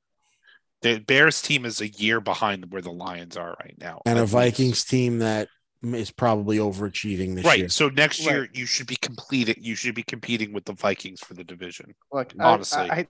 I think this is the Dad Pod Sports early tidbit. Got buy into the Lions next year, guys. Buy your Lions futures. Buy your Lions futures now, baby. Put a hundo. Let's go. That's it. On that plus $20,000 Super Bowl pick. Let's go. Yeah. But they look tremendous though on offense. They do. They look excellent. They do. And it's not just one guy, like you said, everybody's contributing, and it's just wild. You have a two-headed monster in Swift and Williams. Goff is found the fountain of youth somehow, and they love him. Everybody in that locker room loves Jared Goff. They love Jared Goff, and they're playing hard for their coach, MCDC. They're playing hard for MCDC. That's fucking awesome. Motor City Dan Campbell, man. That's everybody. Dan Campbell is a G. I would love to be. I would run through a wall. We all would. 100%. I am not looking forward to when the Jets have to play Detroit in 2 weeks. That's going to be a good game. It should be a good test for their defense, to be honest with you. Well, the way they're playing, because right now the Lions are hot. Let's flex that game. Flex it in, flex it out. You're putting Sauce. Who are you putting Sauce Gardner on? You putting on Raymond, or you putting him on? Or St. Brown? Probably St. Brown. But Sauce doesn't travel though. He hangs. No, they out don't. She doesn't travel. That's he's not Revis. He doesn't travel. So that's true. So because what's his face on the other side is pretty good too. Right. You got Revis and Cromartie Volume 2 basically. That's right now. That's high praise. That's high praise. But Sauce has been that fucking good. Sauce has been that good. I will admit, yes, he has been that good. But we mentioned flex games. These two teams have been flexed into prime time. Yeah, baby. The Giants and Commanders. Commies and Giants. Let's basically kissed their sister on Sunday and tied. That was disgusting. I mean, the Giants gave up a late touchdown. Just let them march right down the field. And not even an ounce of defense, and tie the game. Okay. Go to overtime. No one wanted to score. I think the Giants screwed up by taking one of their timeouts a little bit too early. But in the end, he had a 58-yard field goal, which Gano has hit before, and just came up about 6 yards short, just noodle. It was short. It was surprising. It was surprisingly short. You knew it was on the line, but it was surprisingly short. But again, they shouldn't have been in that position anyway. So I wouldn't say Daniel Jones played great. Played okay. Played good enough to win the game. Good enough to win the game. Had that nice pass to Slayton. Slayton then said, there was another pass where he said he stopped running. He probably should have kept running. Would have caught the ball. I hate the fact that I see at least one of those plays every game in the NFL where it's why did you stop running? Specifically the Giants. We're just talking about them right now. The wide receiver core is just not good. They have to beef it up in the offseason. You got to draft a wide receiver. You got to draft some linemen.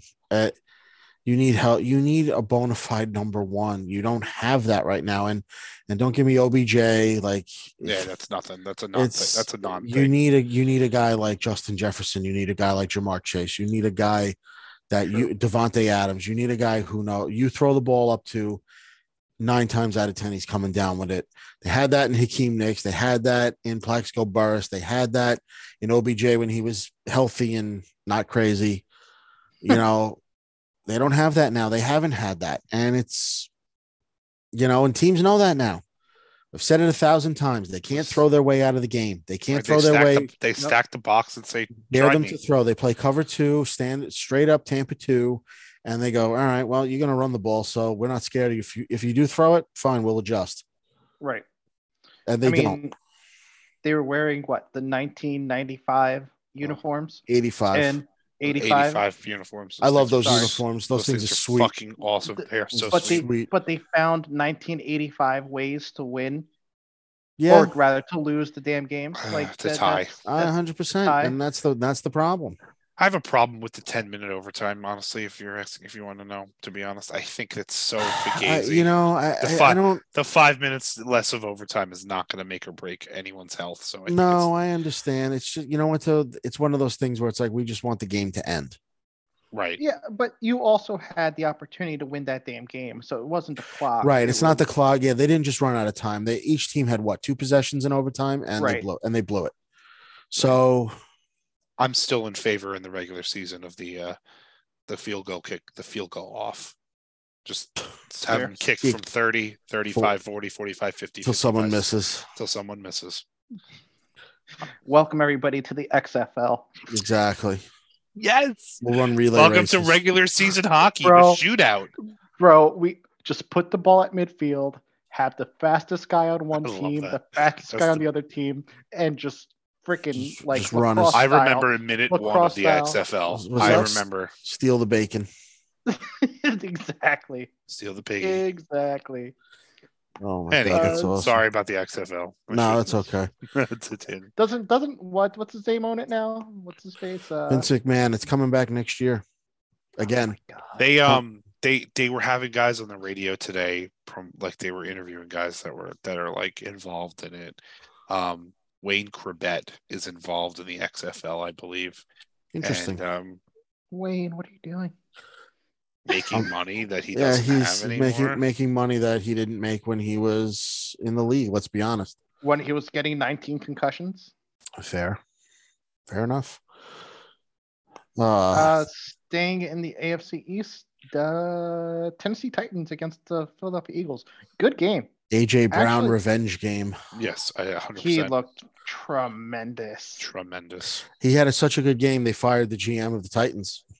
They did. John Robinson is gone. They fired him. That was well worth it because how could the fuck? Why would that? How do you let that happen? How do you do that? And it's funny. Not that long ago, AJ Brown came out and said, "And you thought I was the problem." They traded him. It just came out of nowhere, and then the Eagles signed him to a big deal, and he's done nothing but produce this year. Yeah, he's a machine. He's had a good season. On the other side, Devontae Smith also had 100+ yards too? Yeah, both had 100+ yards. Brown had 2 touchdowns. Smith had a touchdown. The Eagles are just rolling. Jalen Hurts He looks good. phenomenal. He's definitely in the MVP front runner. Yeah, he's in the MVP conversation, if not taking the lead. He's definitely in the conversation now. I am impressed. The more I see of him, the more I'm like, damn, he's gotten better. He's gotten much better this year. He put it all together. It's clicking. He'll still have a stinker game here and there, but he's putting it together 9 games out of 10 at this point. I feel like this is the Jalen Hurts that we saw putting it all together when he went to Oklahoma. That year that he was at Oklahoma, and I know how to play starting quarterback now. Right. He was able to. He had enough time and vision and he had skill position receivers everywhere. Right. Oh God, why? Cleveland Browns against the Houston Texans. Yeah, Deshaun Watson played. Back. Yeah, he played about as well as or poor as I thought he would.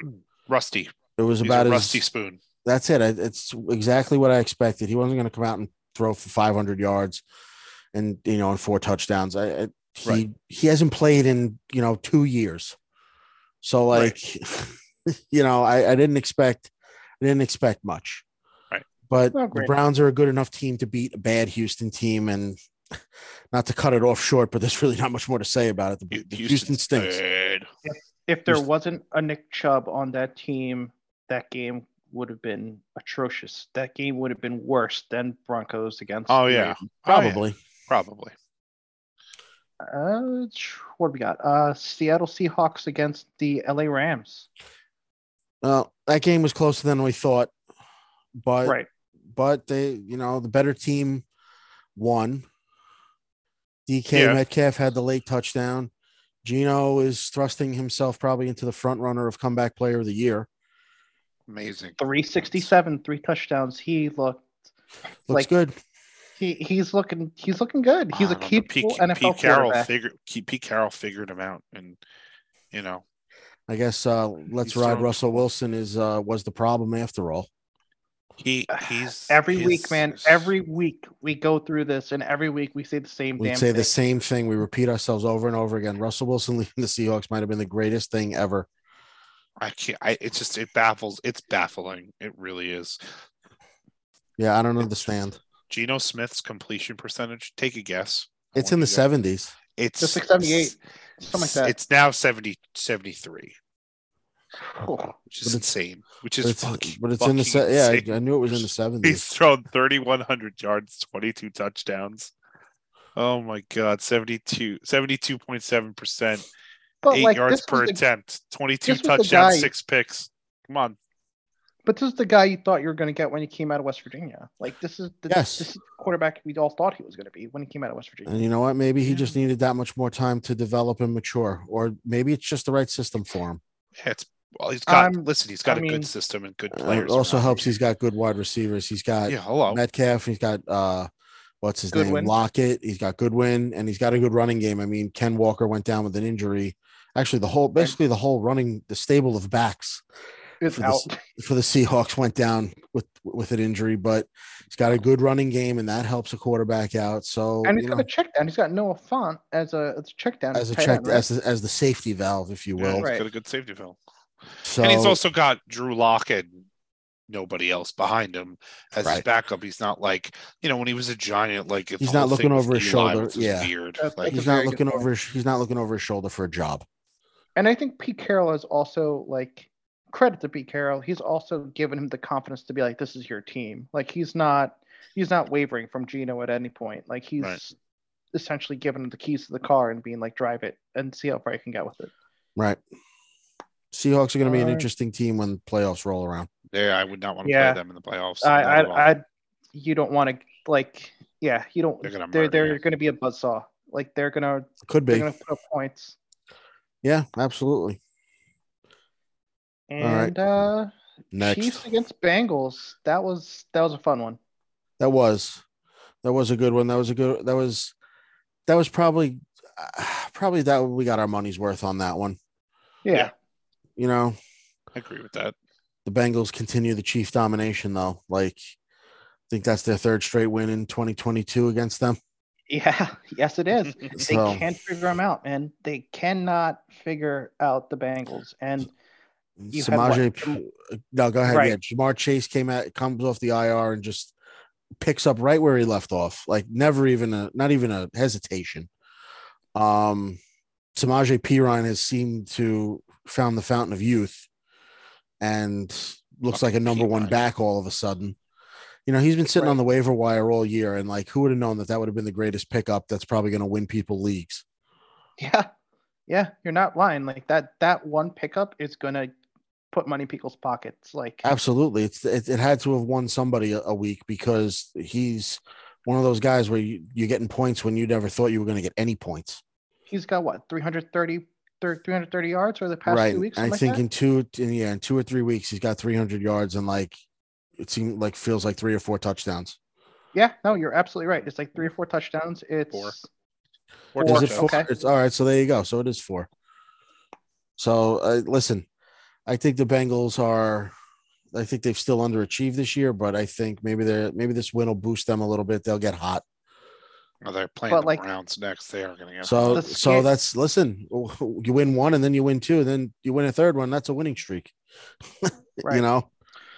The scary thing is Jamar Chase. That was his, like you said, that was his first game back. Like the man was still rusty. If that's what he looks like, rusty. Yeah, like I don't want to see what he looks like good.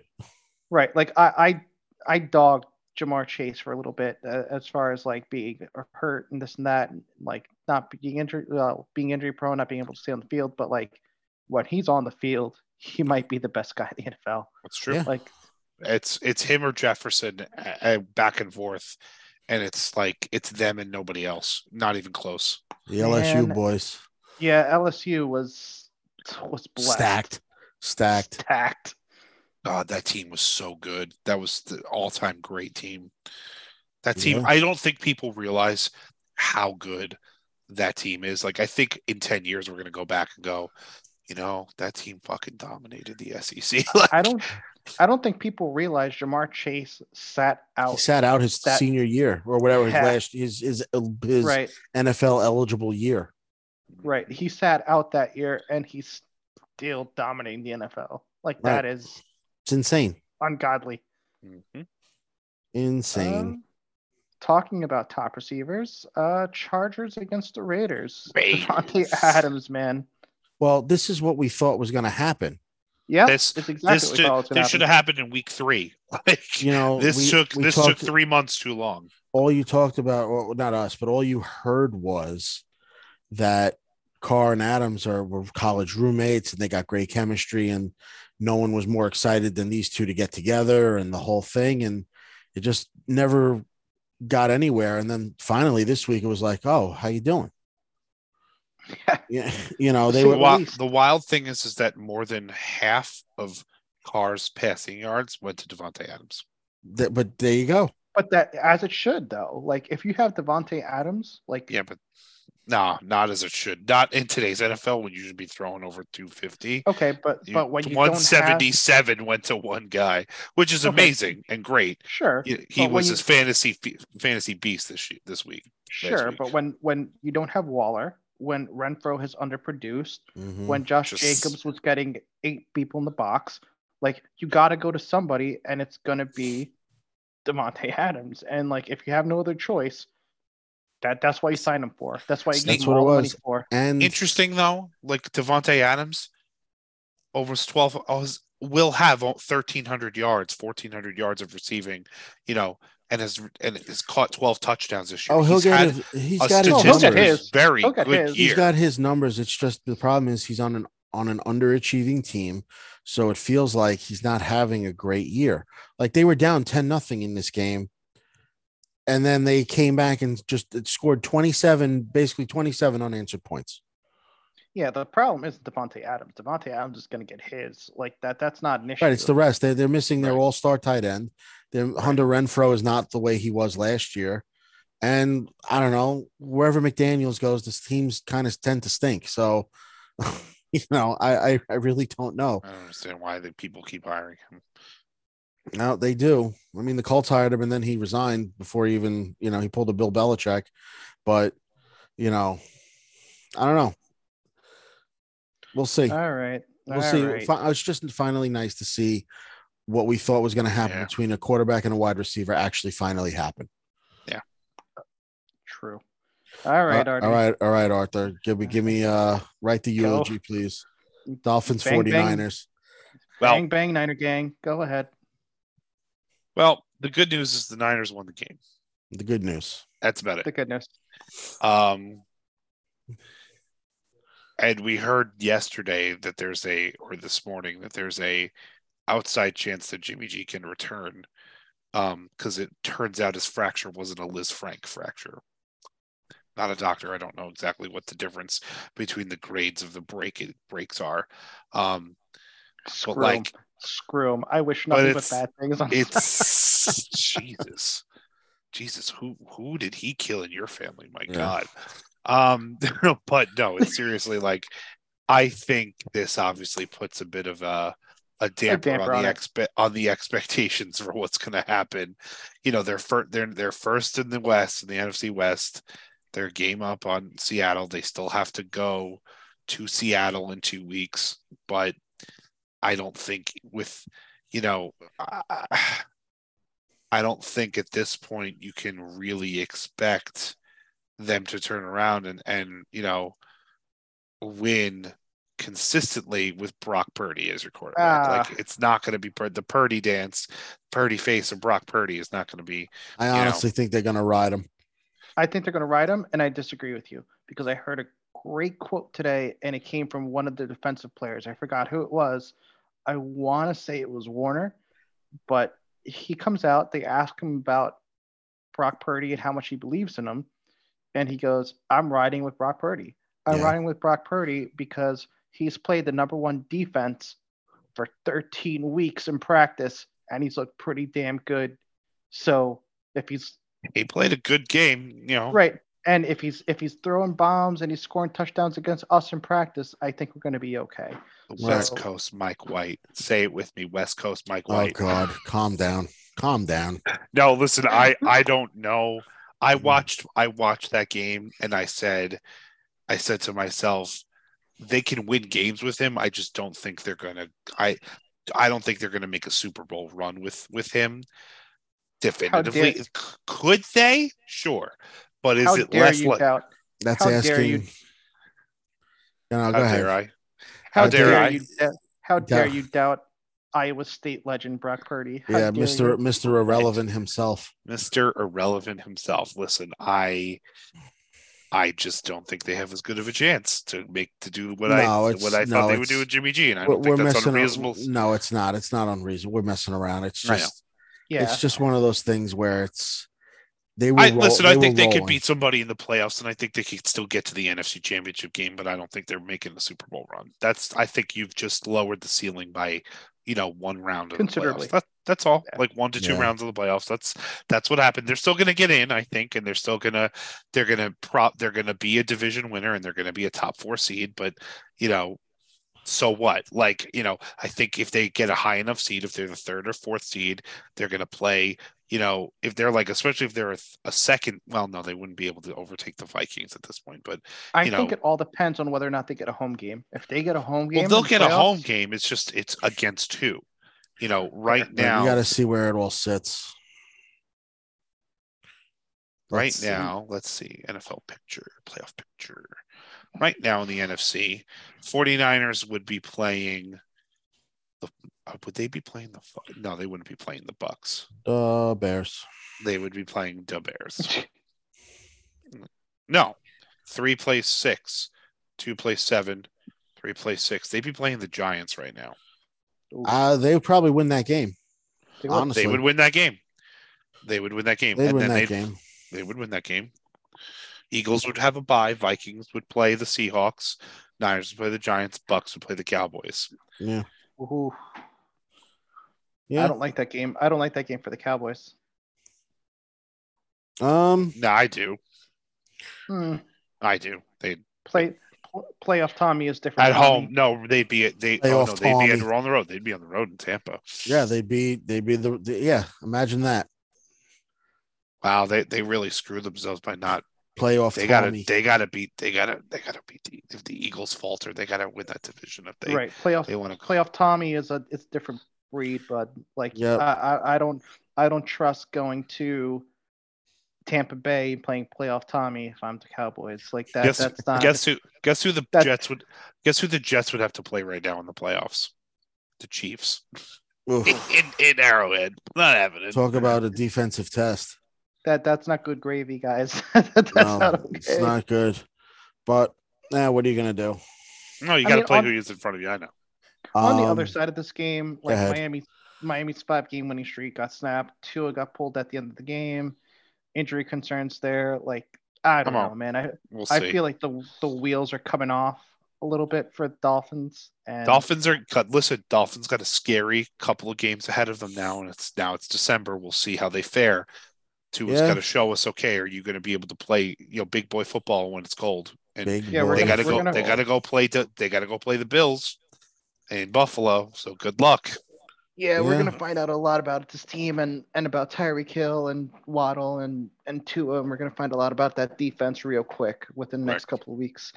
But that week, listen, that Jets Dolphins game is gonna be huge. It's gonna be absolutely 100%. It's a big deal now. We're not talking that week, Artie. No, no, we're not. We're talking for the podcast, and that's about it. We're not talking. That's about it. And then Scorigami. Scorigami, Nice. it's amazing. I fucking love when it's a Scorigami. I left that off for the rundown, but yeah, that was pretty cool. Went pretty much how you thought it was, even though that for the first took a little while. Quarters, yeah, it took a while for them to get going, and they're took like, a little we while got to get going. Crap out of this team. Yeah, I mean, they took care of business in the fourth quarter, and that's all you need to know. I mean, 33 points in the fourth quarter is more than taking care of business. That's just one-sided domination. Like Jerry Jones called down the sideline and said, "You sons of bitches, I'm gonna fuck you up. You don't beat the shit out of this team." I mean, that's like the other team never even had the ball to score 33 points. Like that's literally what happened. But like, time possession was like 10.5 minutes. Like, all right, but like Jeff Saturday, they asked Jeff Saturday, do you think the fact that Matt Ryan had shoulder issues may have caused or may have played a part in you guys getting picked apart in that fourth quarter? Like maybe he shouldn't have been in there. And at that point, he's like, well, I don't know. Like I'm just trying to give my team the best chance to win. And it's like, listen, he's gonna give you the coach speak. He's never been a head coach before. It's just, so his coach speak is going to be real bad. Right, that's the problem. Yeah, you know, that was also too. Their team just got absolutely dismantled on national television. Like, there's not much to say. They're bad. They're bad. Yeah, they're a them bad and the team. Texans bad. Then give me the Herm Edwards. We thought we were. That's Denny Green. Destiny Green, that's who it was. Yeah, you play to win the game. Right. You play to win the games. But you're not going to get that from him. He's first of all, he's got to be all buttoned up in corporate for his drugged out and coked out owner. Oh, I'm sorry. Did I say that out loud? It's a well-known secret. Yeah, no, that you're not surprising anybody that. No, it's just one of those things. Right? They're playing for pride at this point. They know they're no good. They're playing for next year's contract. That's it. That's pretty much it. They're just trying to get through the year. But give me the Jim Mora quote where he was like, playoffs? What? Not that one. That's a good one. But the other one where he's like, what happened in that game? We got our asses kicked. In the second half, we just got murdered. That's a good one. No, it's true. It's so true. Good. You saw what happened out there. What do you want me to say? We gave a good effort. We didn't. We got crushed. And then they are a better team. They were a better team than us today, and we got our ass kicked. The end. Moving on. That's it. Moving on. There's nothing else to say. I mean, I took anytime in a gambling note, anytime touchdown for the Cowboys defense, which paid off nicely. That was nice. Nice move. But nice move. It just made sense. The Colts are a turnover machine. They were. So you're not wrong. I hate to say I saw it coming, but I kind of saw it coming. No, you're not wrong. Touchdown, Tommy. Touchdown, Tommy. Moving on to Saints Bucks. I mean, Tom Saints finally looked like garbage. Finally got a win against the Saints. Saints looked bad. Bucks looked worse until the last 3.5 minutes of this game. The clock management was a joke, though. Oh my god! How do you throw on 3rd and 1, bro, and then not go for it on 4th and 1? Like what? Yeah, I know. You can't get a yard. He's another one. He's another one. Like, should be a head coach. But like, the man's had 44 comeback wins. 43 up to that point. Right. He's at 43. Don't make it 44. Yeah. Don't make it match his fucking age. Like, come on, man. I know. You know what this dude's capable of. We've all been burned by this motherfucker at this point. Like, what? Why? Right. It's happened to just about every team. So why are we doing this? And like, I like how this son of a bitch decided at 44, 42 years old or whatever it was. He's like, you know what?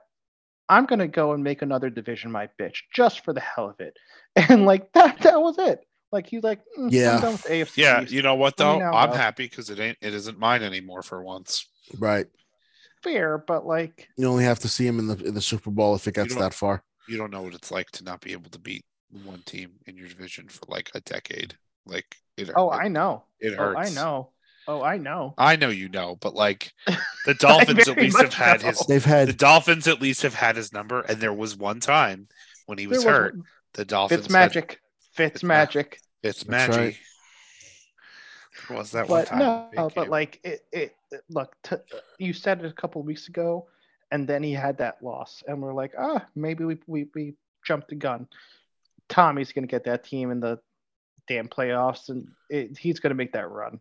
Like it's going to happen inevitably, and like 6-6, all you have to be is 9-8, get into the damn playoffs. Like you probably don't even need to be 9-8. 8 wins will probably get you done. Right, and you'll probably like just get 2 more, get into the playoffs, and then do what you got to do. But like, I don't know. I like the Bucks are conundrum to me at this point. Like, I don't know what the Bucks are. Like, I don't know if they're a good team, if they're a bad team. Like, I don't know what they are. They're an average football team with a legend at quarterback, and that's only going to get you so far in today's NFL because their Mike Evans is not having a Mike Evans year. Their offensive line is honestly kind of shit, and I think the Wirfs injury hurt him a lot. Like big time. I think if he doesn't get hurt, they're a smoke and mirrors 9-3, but they're 9-3. Sure. They're not, that's the thing. They win 3 more games, and they don't look great doing it, but they don't start the season atrociously like they did. Right. And I think they got 8 or 9 wins right now. I agree with you. And I think honestly, I don't think it's a bad team. I think it's a team that's badly coached. I think that Bowles is a terrible head coach. He's a great coordinator, but he should stay as a coordinator. Yep, Byron Leftwich is not a good OC. Like, he's proven that he's not a good offensive coordinator. Like, that team fundamentally looked better when Tom Brady was calling the plays in the 2-minute drill. Yeah. That says everything you need to know about that team. Yeah, I know. It's just, it is. It's just we're literally 2 years removed from how well-oiled a machine that the Bucks were, even though they collected all the veterans and all that stuff. But it's just amazing how middling they are right now. It's true. That's their mediocrity, but they're the best mediocrity in the NFC South. So. They're the most okay team ever. And like you guys said earlier, Buffalo takes over the first seed in the AFC. Yeah, that Bengals win over the Chiefs kind of upset the apple cart a little bit. Mm-hmm. Agreed. That pushes the Bills up into the top seed, where you only get the bye if you're the number 1 seed. So I still think the Bills have a chance. They have a tiebreaker against the Chiefs, mind you, with head-to-head. But I think ultimately we're not going to know until week 17 or 18 where we're shaking out, because I think it's going to keep going back and forth. I think the Bills they're gettable. They're going to lose another game along the way, and do the Chiefs and the Chiefs might too, but the Chiefs could go on a tear and win the last 5 games of the season, right? 30-10. No, absolutely. So we'll see. The Bills could lose to the Jets this week. It happened once. It could happen again. It can happen again. And as well, we said too, finally the Bucks are 500, so at least they're leading the division and they're 500. Thank God. Life is okay. We're okay. There's equilibrium has returned. Yeah, there's symmetry. There's everyone can relax. I saw in the rundown the question was Baker Mayfield to the Rams. Can we salvage the Rams? No. No. I think the answer is no.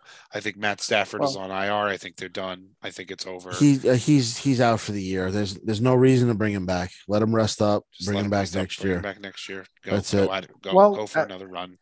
At least you know that OBJ is not going to end up on the Rams now. He's not going to the Rams. He might not be going to the Cowboys, because I kind of left you guys concerns. I kind of left you guys hanging with that, but there was a tweet out there saying that the quote unquote concerns about his ACL reconstruction, that it's not as healthy as they would have thought, and they're concerned that he's not going to be a contributor in January, which is really why you'd sign him. Right. Maybe here's the other question. You sign OBJ, okay, he's going to take 2 or 3 weeks probably to get into game shape, because you're not going to just throw him out there. Do you sign him to a 1-year deal or a 2-year deal? I'd sign him to it. I would actually. I don't think anyone is going to end up signing him. And my hot take is no one's going to end up signing him this I'm year. starting And to I agree think with he's that. just gonna. I don't think he's going to. Because I have a feeling, because I remember reading a report that the surgeon that did his second ACL surgery said, "What the fuck did the first guy do?" Right. And basically was like, "This is a shit job. This is a hack job, and there's no reason. No wonder you tore it again." So I don't think. I think there's a 50-50 shot that he never plays again in the NFL. I don't think he plays again. Wow. I think there's a 50-50 shot he Dropping retires. bombs. But if he does play, it's not going to be until next year. I don't think That's a possibility. I don't think he plays again. I think he ends up somewhere being a commentator. He's going to end up on like a Fox show or something crap like that. Yeah, on a desk. He's going to take over that Steve Smith role sooner rather than later, where Possibly. he's going to be the boisterous loud guy. No thanks. Well, I don't watch pregame shows anyway, so I couldn't care less. I couldn't care less, but I can see it happening. But do I think he plays again? No. I can see him ending up at like some high school or some like coaching. Lower level college. Yeah, I could see him as like a wide receiver coach or an OC. Like LSU, like Brian Kelly brings him onto the staff or something. Not even like, or like the Ed Reed role at where he comes in, he gives a speech every once in a while, and that's really it. Like a motivational guy, and be like, "Oh, connection to our glory days" type of guy. Like pretty much what Landry and Tyrod Matthew do for LSU right now. Like I could see that being his gig. You know what I mean? Fair enough. But someone tweeted too. They're like, "This is going to be the most overblown nothing burger like ever." This is like they're going to be watching the plane land at the airport like it's Brett Favre going in the Jets. Like who cares? I mean, the big injury that we got to talk about is Von Miller out for the rest of the year. They put him on IR to ease him back, and then he had exploratory surgery in which they found out to reconstruct his ACL. So they were like, "This is torn." First of all, exploratory surgery is never good because that means they didn't know exactly what the extent of the damage was. So everything they had set up until that point was fucking BS. It's one of those things where they go where you're looking for trouble and you found it, and it's the worst case scenario. That's a big hit for them. It's big. That's why I think they're gettable. I think the Bills are not. I think it's them, Bengals, and Chiefs are all the same on the same level. I wouldn't be surprised if any three of those end up out of the AFC, but I think the Bills' dominance in the first 10 weeks of the season is over. I think that ship has sailed. That's fair. Agreed. That's fair. It's a big injury for them. And then Mark Ingram has an MCL tear. I didn't even know he got hurt until I saw it. He's probably out for the year because it's a 4 to 6 week injury and there's only 5 weeks left. So there's really no need to bring him back on a team that's probably not making the playoffs. Agreed. Another big injury, the Lamar Jackson injury. We didn't even. Yeah. Is he going to play this week? So reports are he's not practicing, but that's not he's good. He is questionable. They think he will end up. They think there's a small chance he plays. I don't think he plays because it's the Steelers. I think the Ravens can beat the Steelers without him. He sprained PCL is the report of what his injury actually is. So, I think Tyler Huntley is just going to start until he's 100% because at this point, they're locked into their playoff position as long as they win a couple more games. As long as they get to 9 or 10 wins, they're going to be in. So should be all right. They just fucking roll with it and let him heal up. Considering you lost to the Broncos, or considering rather like that Bronco game was trash, can Tyler Huntley get you those games? Let me see there. Let me punch up their schedule. While you're looking up that too, Ken Walker's also hurt, but he hasn't been ruled out for the Seahawks. Fair. Just to touch on that, that's a big deal. He's been their kind of workhorse. They're at Pittsburgh on Sunday. Then they play or is that Monday? No, that's Sunday. Then they play the Browns at Cleveland. It's winnable. It's winnable with Tyler Huntley. Then they play the Falcons at home. Still winnable. Then they play the Steelers again at home. Winnable. On New Year's Day. And then they have to go to Cincinnati to play the Bengals to wrap it up. I mean, so you're looking at right now, they are they could win 3 out of 4. They're 8-4. They have 8 wins. They're tied with Cincinnati for the lead in the division. I think they own the tiebreaker right now because they beat the Bengals in week 5. I want to say week 6. But how many games? Yeah, you could probably go 3-1 on that. Yeah, you go in 5? It's 3-1 before you get to the Bengals. That's what I mean. That's 11 wins. Like that's their third in the AFC right now. They're going to get in. Yeah. Like even if it's 4th or 5th, they're 4th, or even if Cincinnati takes the division, they're going to be the first play. They're going to be the first of the 3 wild card teams. Yeah. Get 9 or 10 wins. 10 wins will probably do it. 10 wins will get you in. 11 wins is going to get you, safely in. Right, the better playoff spot. Yeah. I mean, 11 wins should get you something. All right. So that's last week's games. Looking forward to this week's games. Are we with this first game? Because we're not. We're not. Raiders Thursday night, tomorrow night game. Raiders at Rams. No. Yeah. Go with the road team. Go with the road team, even though it's not the trend. Yeah. Raiders have more talent. Rams are just sputtering at this point. GG. Good night. Let's go. GG. Good game, friends. Yeah, it's going to be a bad game. Devontae should have another big game. Should have another 125, 130 yard game. But realistically, even if it's 101 one touch, but but it's not going to be entertaining. Like I'll tune in if only for the fantasy implications and for podcasting purposes. Yeah. Podcasting purposes only. Show purposes. Yeah. For business reasons only. Moving on to the 1 o'clock slate. Oh boy. Juicy. Let's see. Oops. There we go. Jets and Bills. I don't know. How scared of you are that game? I think the Bills are going to mop the floor with the Jets. If you really want, I don't think so. I don't think so. I don't want them to. And if I was more objective, I would say that the Jets have looked really good with Mike White, even in a loss in Minnesota. Like they were like off their rocker for 3 quarters, and they put their shit. They started playing the game in the 4th quarter. And I think the Bills are not undefeatable. The Jets have already got their number, but it's in Buffalo. Right. I think that the Bills are coming off of a extra rest. Yeah. So I think it'll be a good game. I don't think they're going to actually wipe the floor with them. I think it's going to be a 24-21, 20-24-20 slugfest. Jet defenses are going to be knocking each other the fuck out, and I think if the Jets defense either makes a play to score them a touchdown or gets them into the red zone on an interception that leads to a touchdown, Jets can win the game. But I don't think without that the offense is going to be good enough to really shove it down the throat of the Bills.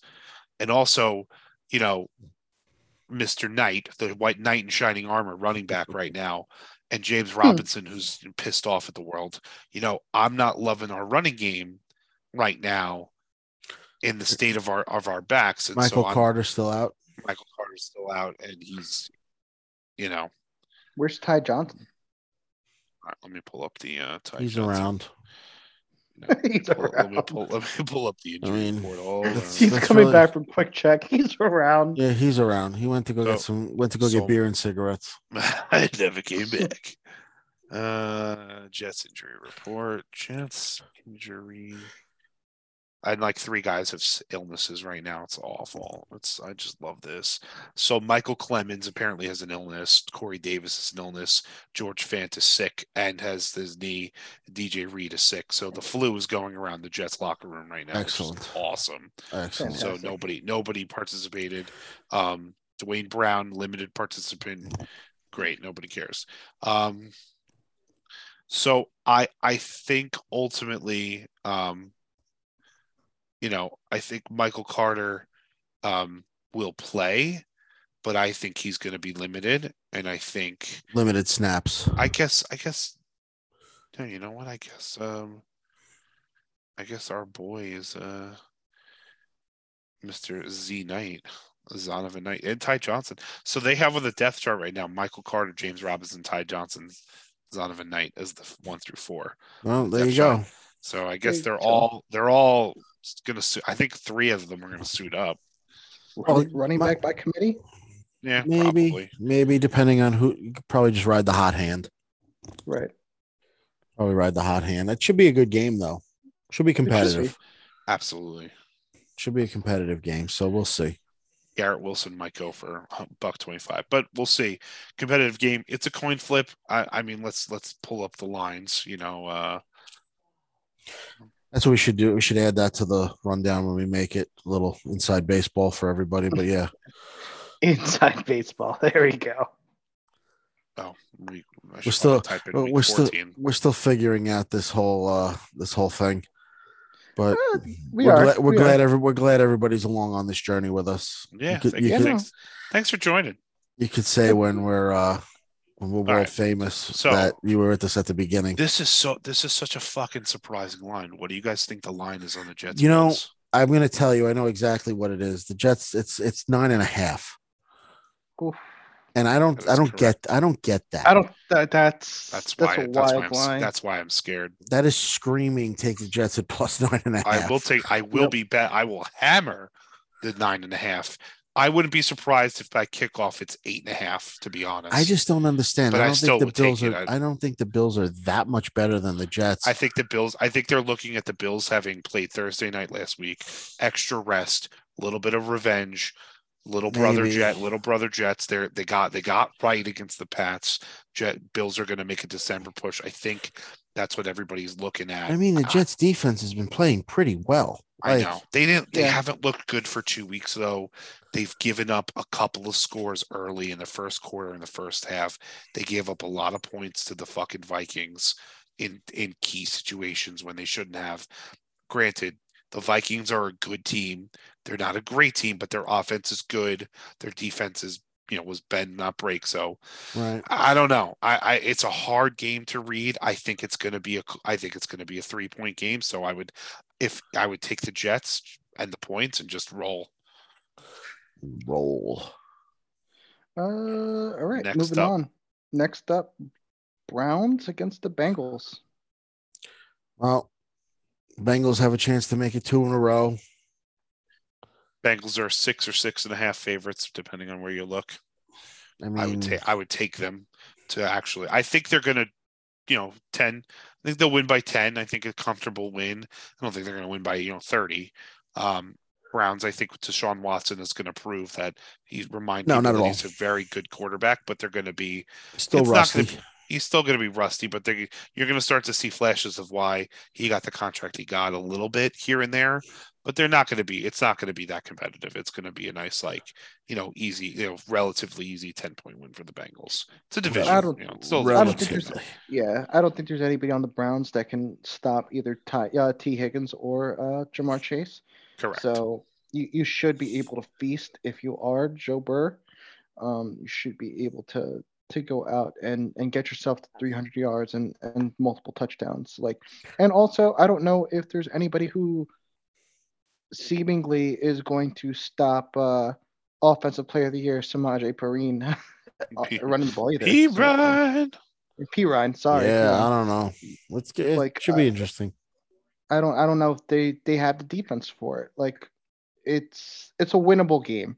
Yes. Get yourself to 9-4, continue rolling, get prepared for the playoffs, and keep everybody healthy. That's the name of the game for this game. Right. Speaking of winnable games, I mean, what would be more shocking? The Cowboys win by 30 or the Texans winning this game? Oh. What would be more shocking? I mean, honestly, what the Cowboys did to the Colts last week is pretty much what we expected. I probably expect more of the same. More of the same. Although I think the Cowboys are at the point where they're going to be looking ahead a little bit, I'm afraid. Oh, are we calling a trap game? I believe no, because they got, you know what? Nope, I hadn't missed. I forgot about the Jags. Cowboys have to play the Jags next week in Jacksonville. All right, so not exactly a not trap game. That might be a trap game because they Possible. played the Eagles the following week. Possibly. So no, I retract. It's not going to be. The Cowboys line by is a six. million. The line is 16.5 for the Cowboys, just so you know. No. So Cowboys by a million. Yeah. I would not even think about taking the Texans. I would not touch this game if I was betting. No. Not one, 2 defensive touchdowns. You're fucking ballsy. That's got, if those odds exist, that's plus 5,000. Those odds definitely do. Those, you know what? It might be a little early. It's definitely a little early for anytime touchdowns. Yeah, I'm gonna take a look real quick. Let's take a look real quick, just for the memes. Well, in the meantime, keep it rolling. Vikings at Lions. Shootout. It's going to be a fucking shootout. Lions are 2.5 favorites at home, which means it's a coin flip, basically. Give me the Lions. I take the Lions. Take the points. Take the Lions. Eat the points. I think they're good. Listen, the Vikings could very easily, walk away with another win, but I think the Lions are on a roll right now that it's nutty. Yeah, too early to talk about anytime touchdowns. If they bent that way to the Jets, they are going to spread them cheeks for the Lions. All right, spread them cheeks.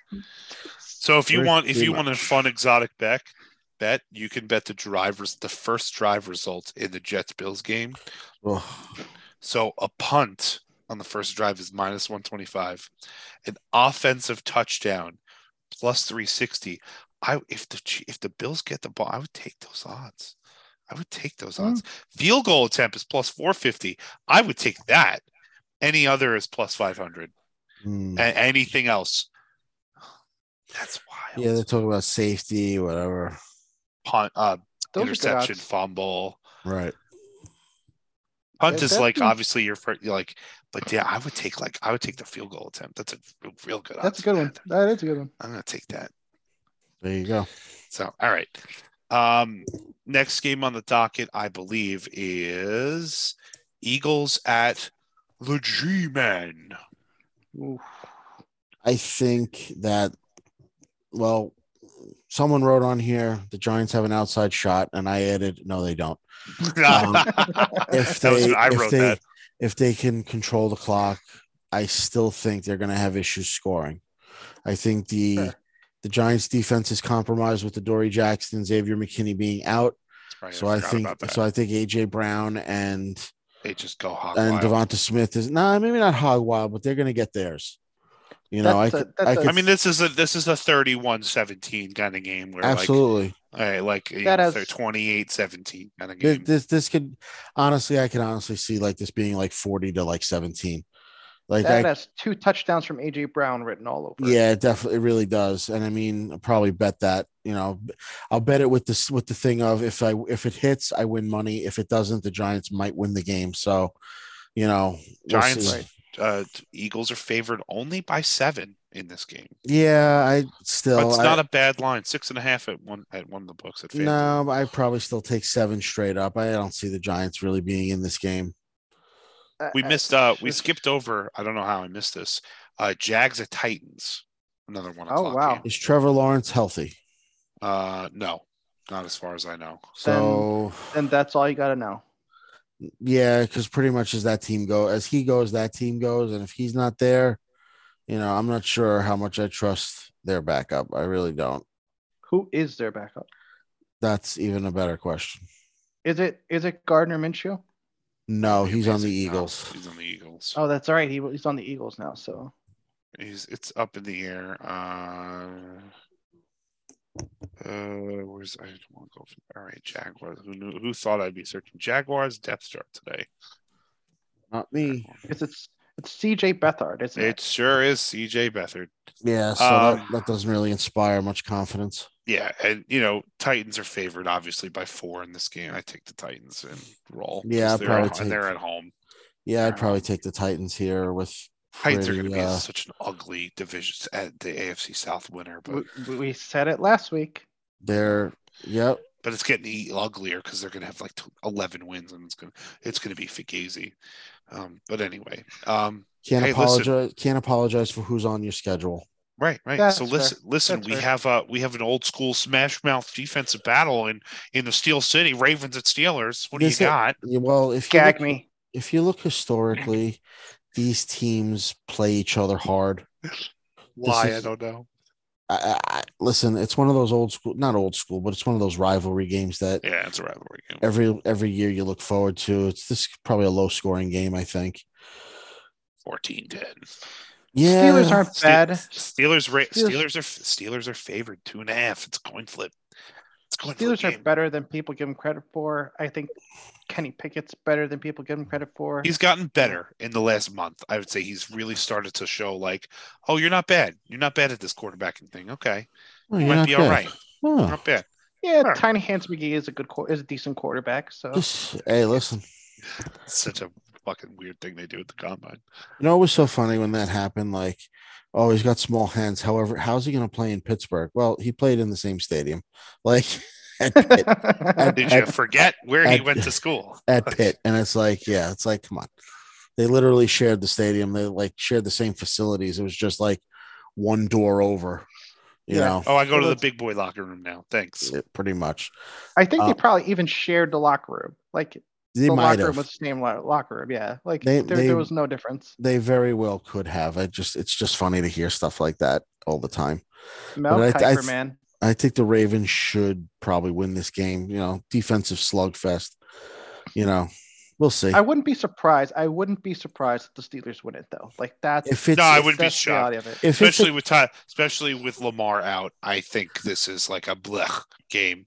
It's going to be ugly. It's going to be 17-14 at best. So if it's a close game if it's, we got 5 minutes left and the game's tied, I could see the Steelers maybe pulling this one out. This is the Minka Fitzpatrick gets a late interception and it swings the game type of game. Right. Like late turnover, late interception. They got to convert like a 3rd and 8 and he gets the interception. I could see it.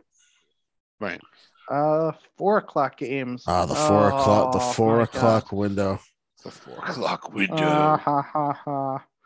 Well, is this the Nance Romo game? I believe it is. It's gotta be.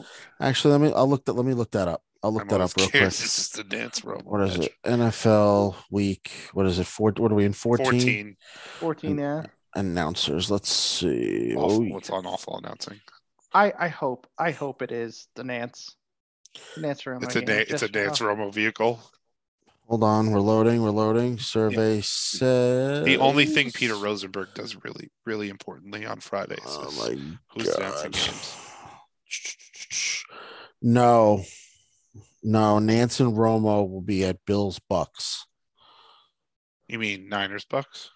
No, Niners Bucks. It says Bills. Wait a minute. Week 14. Oh wait, no. Yeah. What the hell? Niners Bucks. Then they must have had a typo. It's Niners Bucks, right? Correct. Hold on. Jets Bills. I'm looking at the wrong week then. Are we in week 14 or 13? We are 14. In week. Week 14. No, 14. Yeah. All right. Yeah, NFL coverage map. Why the hell does it say that the Raiders are playing the Chiefs? Hey, NFL, we just found a typo on your. Better. Be better. Hang on a second. This is wrong. Oh, December of 21. Why is there an no. You know what game Nance and Romo are calling? I just pulled it up. Oh my God. Jets Bills, baby. You know what? That doesn't are they really? That doesn't surprise me. Sure fucking are. Jets Bills, baby. That doesn't surprise me. Gumbel is calling Browns at Bengals. Kevin Kugler got stuck with the fucking Texans and Cowboys. Gross. Kenny Albert's calling Vikings at Detroit. That's a good game for Kenny Albert. Yeah, That's a really good game for Kenny Albert. We're gonna get to watch the venerable Joe Davis, Daryl Johnson call Eagles at Giants, which is classic. That's a Joe Davis game. Yeah, Ian Eagle and Charles Davis for the Chiefs Broncos. That's not bad. That's not bad. Ian Eagle. Ian Eagle got fucked this week a little bit. I mean, Kevin Burkhardt's calling Bucks. It's Niners, which that's good. That's that's Fox's big game. That's their Fox window.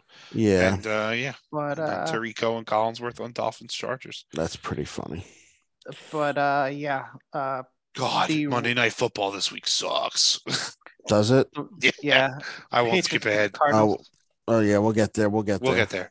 So next game on the docket. Actually, let's talk Chiefs at Broncos. Actually, I'm gonna be honest with you. This whole late game slate kind of stinks. It's terrible. Yeah, after 1 o'clock, it's terrible. But yeah, Chiefs by 1,000 at the end. That's really it. I mean, the Russell Wilson nightmare saga continues. Gotta end. It's just, are they going to cut him at the end of the year? I really can't. I know Art, they can't. Art, they can't. I know. They're gonna want us so bad. It's a $100 million cap hit. They can't cut him. Panthers at Seahawks gonna be. Have you guys ever heard of sleep paralysis? Yes, I've heard of it. No. All right. So it's like you're in a dream or a nightmare, but you're stuck in a nightmare and you can't wake up, and you're just literally stuck in your bed. That's Russell Wilson. He's stuck in a. You mean so he's nightmare. Like a narcoleptic, basically? Yeah, basically. You know what though? The spread's only 9.5. That's not crazy. Is it really? It's only 9.5. Wow. I'd bet on that before I bet on the Cowboy game, to be honest with you. That's fair. What? Panthers against Seahawks? Panthers at Seattle. I think Seattle should have no issues here. Yeah, Seattle by 4. They're slight favorites at home, but they should. I think they should be able to cover that. The Sam Darnold experiment comes to a crashing. It's a battle of former Jets quarterbacks. Holy shit, that's awesome! Sam Darnold versus Geno Smith. This is great, man. The retreads of the New York Jets. The Jets are the gift that keeps on giving, man. You got to admit. Just want to throw up. I know. So do I. Trust me. So do I. Speaking of throwing up. Projecting up. God, the Dolphins. Look at that. I hope you fucking lose. The Niners against the Bucks. I hope you. Oh, I'm sorry. That was your vomiting. Oh, how I misinterpreted. Well, we'll see. I this is going to be a tough one to do because the Bucks haven't been great, but the Niners are down their quarterback. Niners are at home. Niners are at home. I think honestly, this is going to be. I think the Niners might sneak out with the win here, but I think it's going to be tight. I don't see. Could be. I don't see it. I mean, maybe that's this was the beginning of the Brady going on a winning streak to end the season. Go get hot, win 5 in a row, and go, 11-6. Brady going home and putting a 20 spot, 30 spot on. I don't know. 49ers defense is still really good.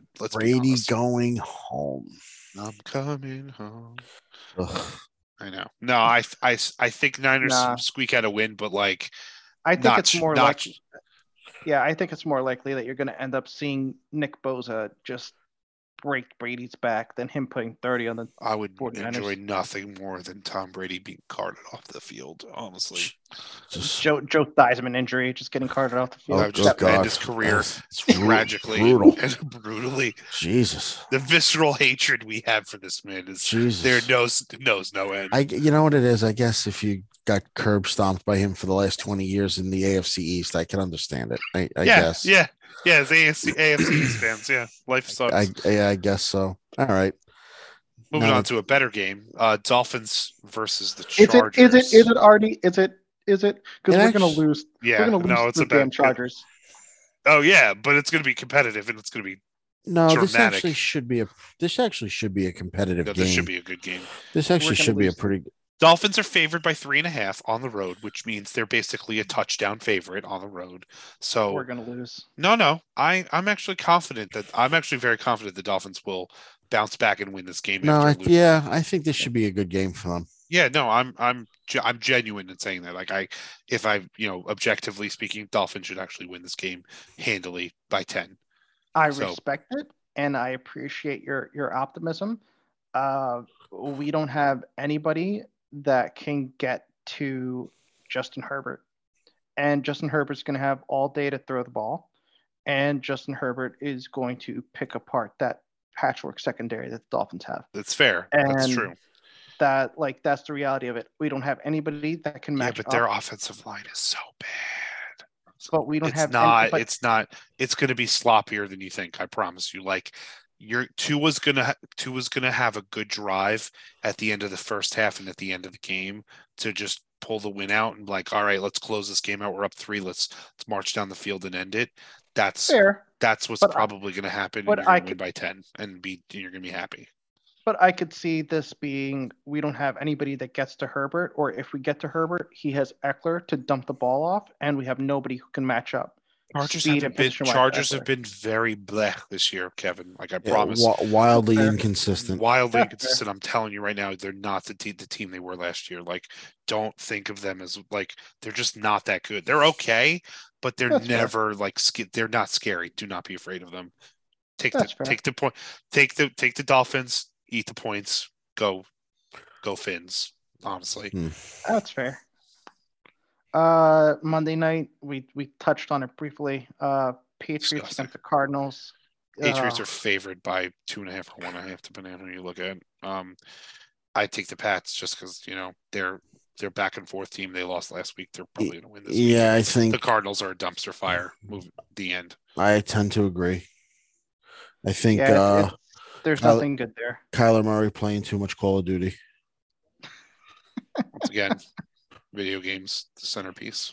Ruining everything. That's really. I mean, awesome. I mean, ruining everything. You wrote on there real quick. Who goes first, Kyler or Kingsbury? It's going to be the coach. It's going to be the coach. It's going to be the coach. Yeah, but I think should it be though? Should it be though? No. Should it be? No, that's the NFL. But it usually that's any sport. You could fire the coach. You can't fire the players. That's fair. You should not have given Kyler Murray the contract you gave him. Let's take a look at the contract details. He's not going anywhere. $97 million dead cap hit. Correct. Not. God, that's beastly. So should have never given this man money. So there you go. And he's not going anywhere the year after that. 81 million dead cap hit. Oh, yep. So he's not going anywhere. He has a potential out in the contract in 2028. So he's going to be the quarterback for a while. Who the fuck gave him this contract? That's right. He signed a 5-year, $230 million deal. 103 million guaranteed. Total guarantees is 189 million. So it's not like you can't even say is he auditioning for people at this point. Like nope. He's not going anywhere. He can't even go. He can't go anywhere. He's got hold on. Let's see. Yeah, no, he's not going anywhere. Nope. He is literally going nowhere. Nope. I was just trying to look to see if there was any outs otherwise or whatever, the pre-sit June 1st release, post June 1st release trade window, the earliest they could possibly get out from underneath this is 25. If they cut him after June 1st, there's a $13 million dead cap hit. That's when maybe it gets a little bit better. Jesus. And that's like you could fudge that a little, but still that's you could probably rework the deal where you make more signing bonus or you're losing money. You're throwing him money to know that he's going to be cut soon. True. But here's the thing. In 24, this is where they're going to rework the deal probably in 2 years. Because like next year his cap hit is only 16 million. But his dead cap hit, if traded and blah, blah, blah, is 97. But the following year, his cap hit is 51 million. Jesus. So they're going to they'll play with that. They'll rework that. It's one of those things where you pay for it down the line. Yeah. Like in baseball, you pay up front. baseball, you just pay. You just pay, but like you could front load a deal where it's like where a judge is going to make $40 million a year, but you're paying $40 million a year now. The $40 million in 7 years from now in that contract is for what goes on now. In the NFL, it's the opposite. You push the money back as far as possible. Well, you push the cap hit, and right, the money can be paid now, but it can be hit a cap year in a different year than when it's paid. Right, it can hit. So yeah, next year it goes from 16 next year to 51 and 24. So yeah, they'll rework the deal. Fair. But again, the dead cap is 81 million. So they're probably not going anywhere. It's probably not going anywhere. Fair. So you'll fire the coach before you fire the players. Yeah, probably. Yeah. Wrongfully. And that covers the NFL, fellas. Lord have mercy. Jinx. Yeah. And moving on, we have NCAA football conference championship week, fellas. Yeah, it was a pretty good week. I mean, I'm gonna be honest with you. USC blew it. TCU blew it. Like they were, I don't know. USC kind of like choked it away. I think. Yeah, choked it to Utah for sure. Caleb that Williams, was a win and get in. That was a win and get in, and by both teams, and they blew it. And TCU was what, the number 3 team pretty much all year, the 4 team all year. Yeah, they kind of inched up, and they fucking blew that too. So I don't know. I mean, Michigan's been to me, Michigan, I always thought was kind of a little overrated, and then they curb stomped Ohio State, their arch rival. So that kind of put a little bit of legitimacy behind them. I was really afraid that they were going to award the 2-loss Alabama team the 4th spot. I really was. You're not upset that Ohio State got in over Alabama? Okay. No, not at all. I don't see the way some people will argue that because Alabama, right, which the 2-loss thing, that was the whole thing. If Alabama was a 1-loss Alabama, they'd probably be in. They'd probably be in, right? Because they would have only lost to Georgia, presumably. We don't need Alabama in the playoff every year. It's okay if they're not there. Like it really is.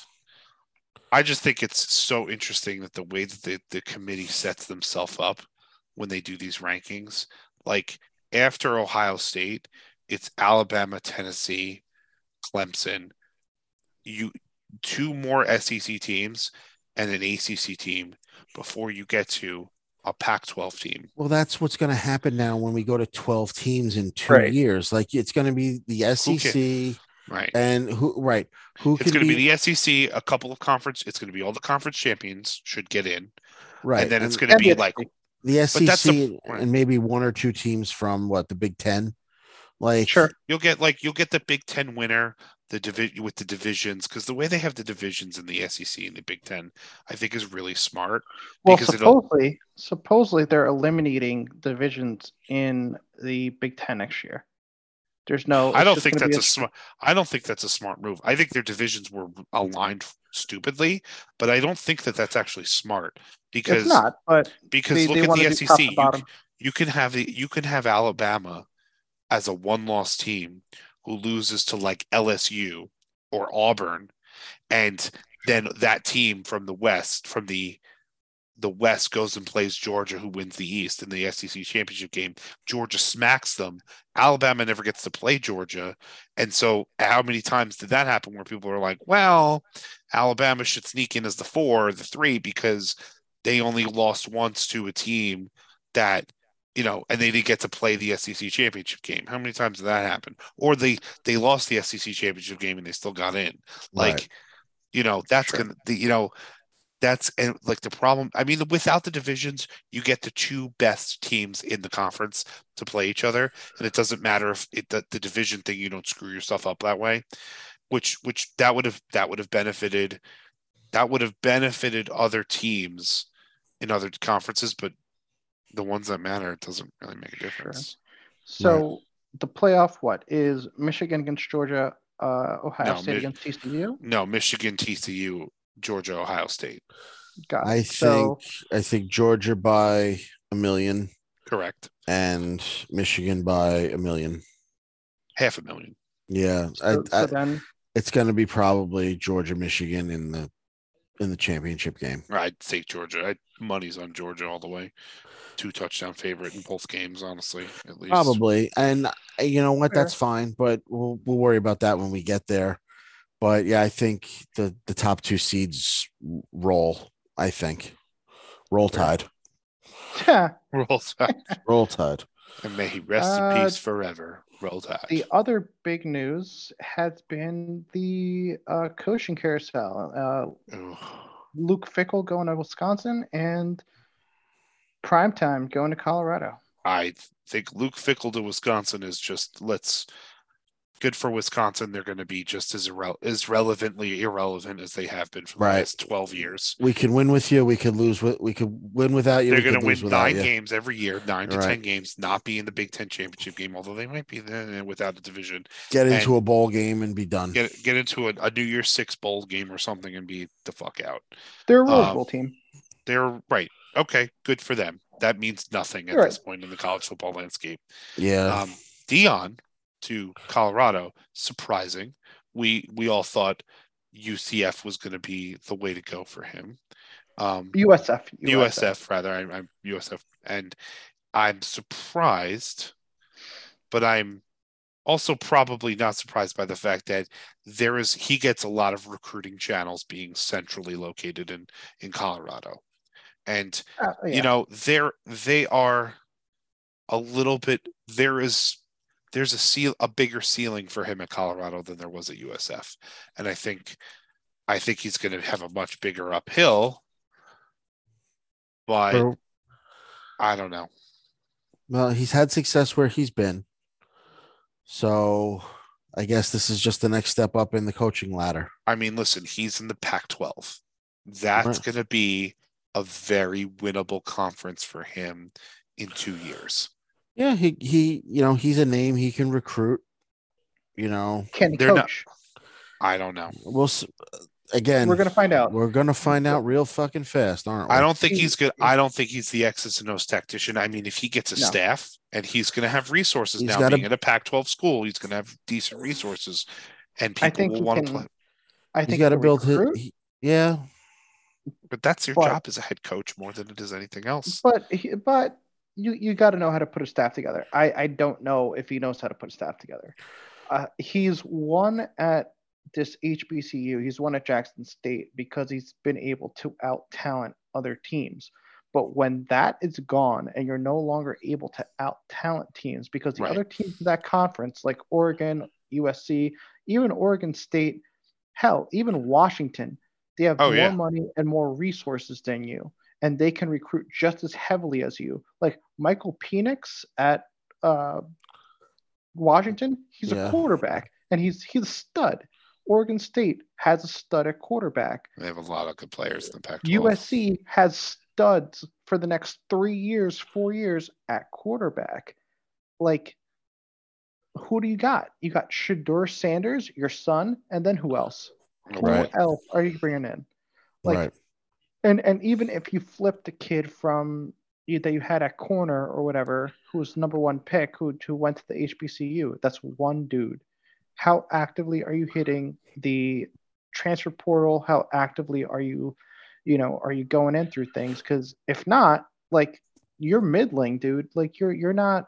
You can have the name, but like when you're not suddenly out talenting everybody you're facing, that's when we're going to find out real quick how big of a coach you are. Do I think this guy's going to get top 25 recruiting classes on name value alone? Yeah, give it 2 or 3 years. Is he going to be around in 2 or 3 years to see that pay off? Probably not. You know what the problem is too? And Deion Sanders can't necessarily just use his name because it's almost in a way, it's a little bit apples and oranges here, but it's almost in a way the Patrick Ewing effect at him at Georgetown. These kids that he's talking to weren't even alive when he played. Like you have to know who Deion Sanders. Listen, we all know who Deion Sanders was, and we were young when he played. Right, we were kids. So before we could really appreciate how good he actually was, a little bit lesser degree Patrick Ewing, but they Yeah, don't he's know going to be who he talking is. to kids that he's You like, got to go to YouTube to see his highlights. You know, yes, he's an NFL Hall of Famer. Absolutely no ifs, ands, or buts about that. No credit taken away from him. But when you walk into a kid's living room, you go, listen, I'm Deion Sanders. Like, okay. Like right, they're going to go, oh, okay, just the cool. same thing Patrick Ewing experienced, like at Georgetown. Like, all right, cool. You're a Hall of Fame center for the Knicks. All right. Like, I think his presence on TV, I think, is going to carry a little bit of weight. I think it's possible. that's going to help I him. hate But like, I hate saying it, but the Barstool connection is going to help him a lot. It will. yeah, It will. I just, I'm just saying, like, it's tough talking to but a he's not like, it's not like Patrick Mahomes is walking in the door. It's not like right. LeBron James Right. is walking in the door. Right. You're It's talking not to a right. kid Yeah. who's 18 years old, who again, like I said, was not even alive when he played his last snaps. Fair. It's Fair. been a while. I mean, yeah, like I agree with you there. Like it's going to be a bit different. He's I also think been, he's also been on TV. He was on the NFL Network for a long time as an analyst. Like people, all right, so maybe people know who he is, but again, are you going to go to Colorado or are you going to go to USC if someone's recruiting you? Right.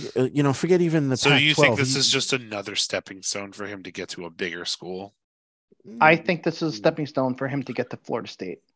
Possibly. Honestly, I think for 4 years from now, 5 years from now, he makes the jump to Florida State, and his name will play a lot bigger in South Florida because the kids, or Texas, because the kids in Texas and kids in Florida State or Miami, right? rather, They know who he is. know who I the think fuck he I is. think you'd have Yeah. a better shot given where he played in the NFL in somewhere like Texas or Maybe. Look, ECU even. that Georgia Tech job in Atlanta would have been perfect for him. Yeah, that would have been a little bit more his speed because he would have been able to, first of all, bring them to the 21st century in terms of how football's played. But Right. he would have been able to have them.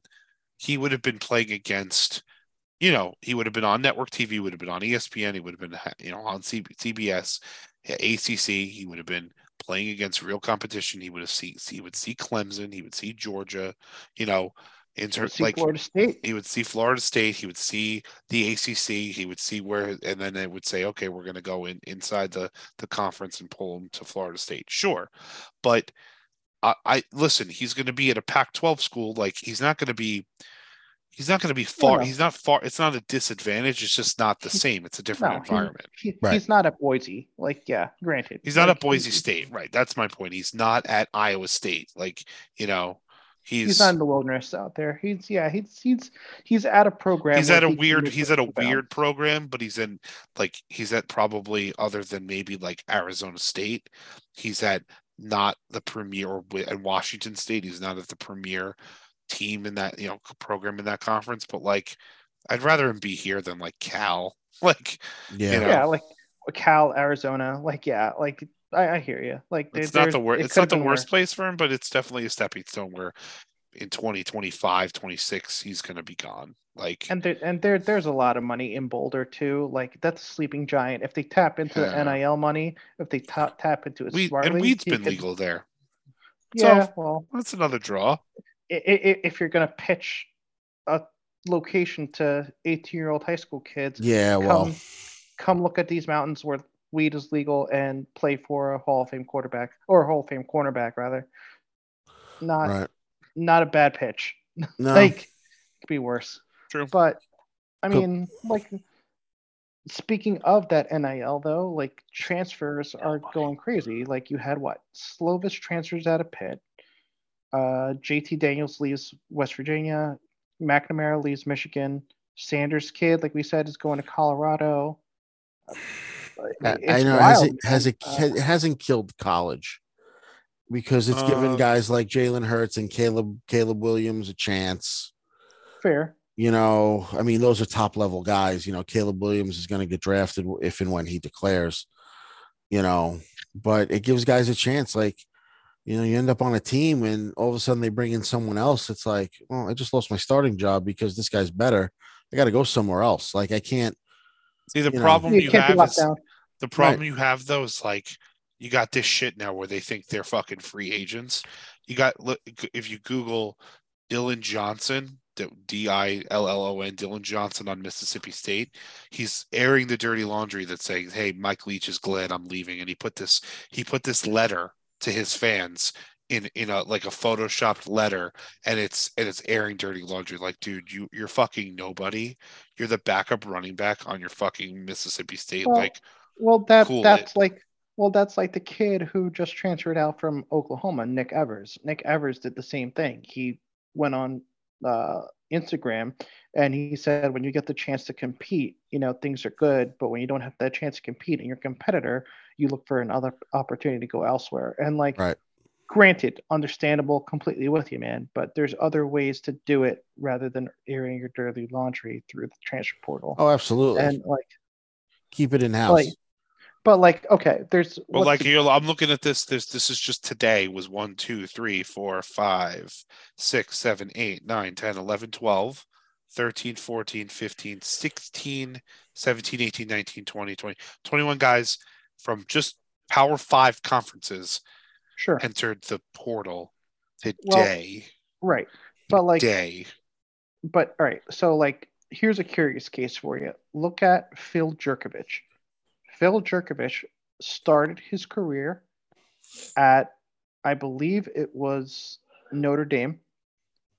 Then he transferred to Boston College, got sick of Boston College after like a year or 2 years, and now he transferred to Pitt. That's 3 Power 5 programs. Look, more power to you. But if you couldn't get it done at one, and you couldn't get it done at a second one, yeah, the third one's not going to matter. Yeah, like and he's 20. He just turned 23, and he didn't. Oh, he must have redshirted. And don't forget too, a lot of these guys have a COVID year. A COVID year. COVID year too. That's right. But like Kadon Slovis, he's now going on his 3rd team. He started at USC, got beat out by Jackson Dart, went to Ole Miss, got beat out, or was it Ole Miss? No, it was Pitt. Went to Pitt, got beat out at Pitt, and now he's going to transfer to his 3rd team in 3 years. Yeah. Like, something's not working there. Then you look at JT Daniels. Georgia didn't work out, got replaced by Stetson Bennett. Then West Virginia didn't work out. Now where? You're going to end up at like Northern Arizona? Like, why are you doing it? Well, because they want to go somewhere. They want to start, and they want to amass numbers so that they go from a 6th round prospect to a 4th round prospect. Right. That's what all these guys are trying to do. They're just trying to get an NFL prospect, help. Yeah, that's really what it comes down. That's what it comes down to. So we'll see what happens. I'm looking forward to the playoff, though. It's always usually good. Playoff brought to you by ESPN, huh? Yeah, pretty much. And speaking of which, you want to touch on this, Artie, or you made it a point you wanted to talk about this, even though this is more of a local thing for us. But if people tune out, I understand. But I had a bone to pick with local sports radio, which we're trying to supplant at this point. And just take out and just planting our flag in the flag right in the middle. Right. We're letting everybody know that we have arrived. Yeah, we've definitely arrived with our. Hey, listen, we have 9 subscribers. Thank you to our like 10 subscribers that we have. Merci Belgium. Merci Belgium. That's right. Thank you, Ashburn, Virginia. You're the real one.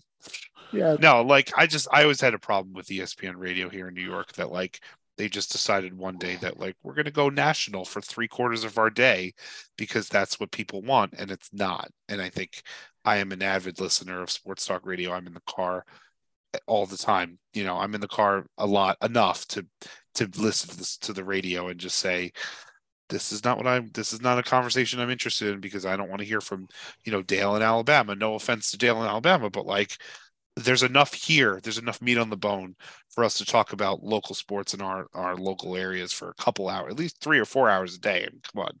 Right. Agreed. So I'm just happy that they got their heads at their asses and decided to, go mostly local from 6 a.m. to 7 p.m. is literally but for 2 hours of Greeny is all local, which I think is the right thing to do, and it should have never left that format. Well, I mean, the issue was that John Skipper and the powers that be at ESPN at one point decided that rather than keep things local and rather than investing in local talent and local production, they decided that they were going to quote unquote embrace debate. ESPN employees at that, we all received the memo and we all received the letters that say that we're embracing debate and we were going that route.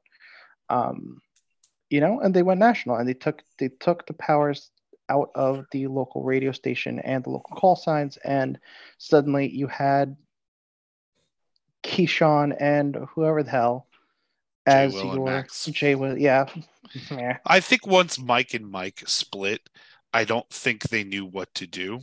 ESPN from a radio perspective, and they have been scrambling from a national radio perspective, because I don't listen to ESPN radio on my satellite radio, and that's the national ESPN radio channel on channel 80. Sure. And I don't listen to that because why would I? Right. I'm not, unless there's a game and I want to listen to that game in the car rather than my local talk show, which never fucking happens.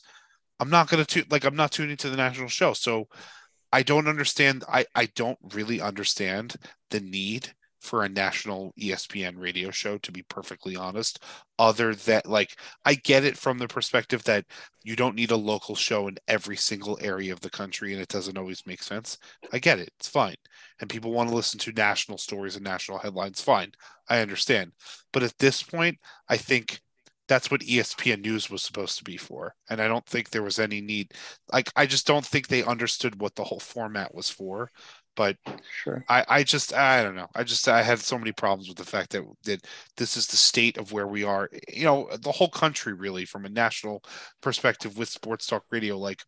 The ESPN doesn't know what the hell they're doing. And WFAN, which, CBS radio they don't know what they're doing. And they're not even CBS radio. They're not even CBS anymore, right? They're Odyssey.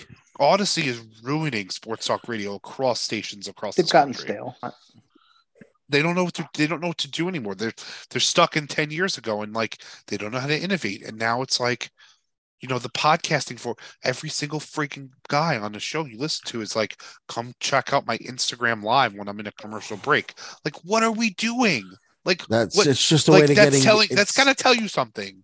Yeah, well, it's the new way to get younger people in the 18 to 35 or 45 demographic.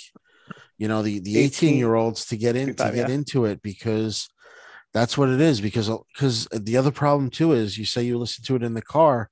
It's a dying breed, because a lot of people plug in their phone into their car or have the Apple Play in their car, right? And they listen to music. Or they listen to a podcast, which is what I would hope people do for us. But but that's the same, that's right. What it and is. I understand that that's the direction it's going in. But then you have to take the programming that you put on the radio, and you have to make it podcastable. Then, if that's the road you want to go down, and I think you have to turn it into something like what we do, and make it this, because this is what people want to listen to. Somebody wants to listen to what's going to go happen in the NFL. They'd rather listen to it in 3 pieces or 4 pieces over the course of a couple of days, rather than listen to, or the course of a whole day, rather than have to sit and only get 5 minutes here. I'd rather get 20 minutes of this and here, 10 minutes here and 15 minutes here. And I'd rather but the same program, because that's all I want. Oh yeah. That's how I love listening to podcasts. I'll listen to it. People be like, "Oh, you listen to a 4-hour podcast?" Yeah, I love it. Yeah. That's the way to go, because I'll listen to it in half-hour chunks. I guess I'm just attached to a dying breed of, and I guess it doesn't matter. And I am myself trying to, take over that, and I guess it's weird to me that they're just so stupid and they don't get how to run business. Well, we wrote it on the rundown. WFAN is bringing people back from the dead to host shows, literally and figuratively. They're bringing back Mike Francesca. They're bringing back. They're bringing him back. They brought him back previously. Oh well, yeah, they brought him back. I have a lot of opinions on that one, but Likewise. That's another topic for another day.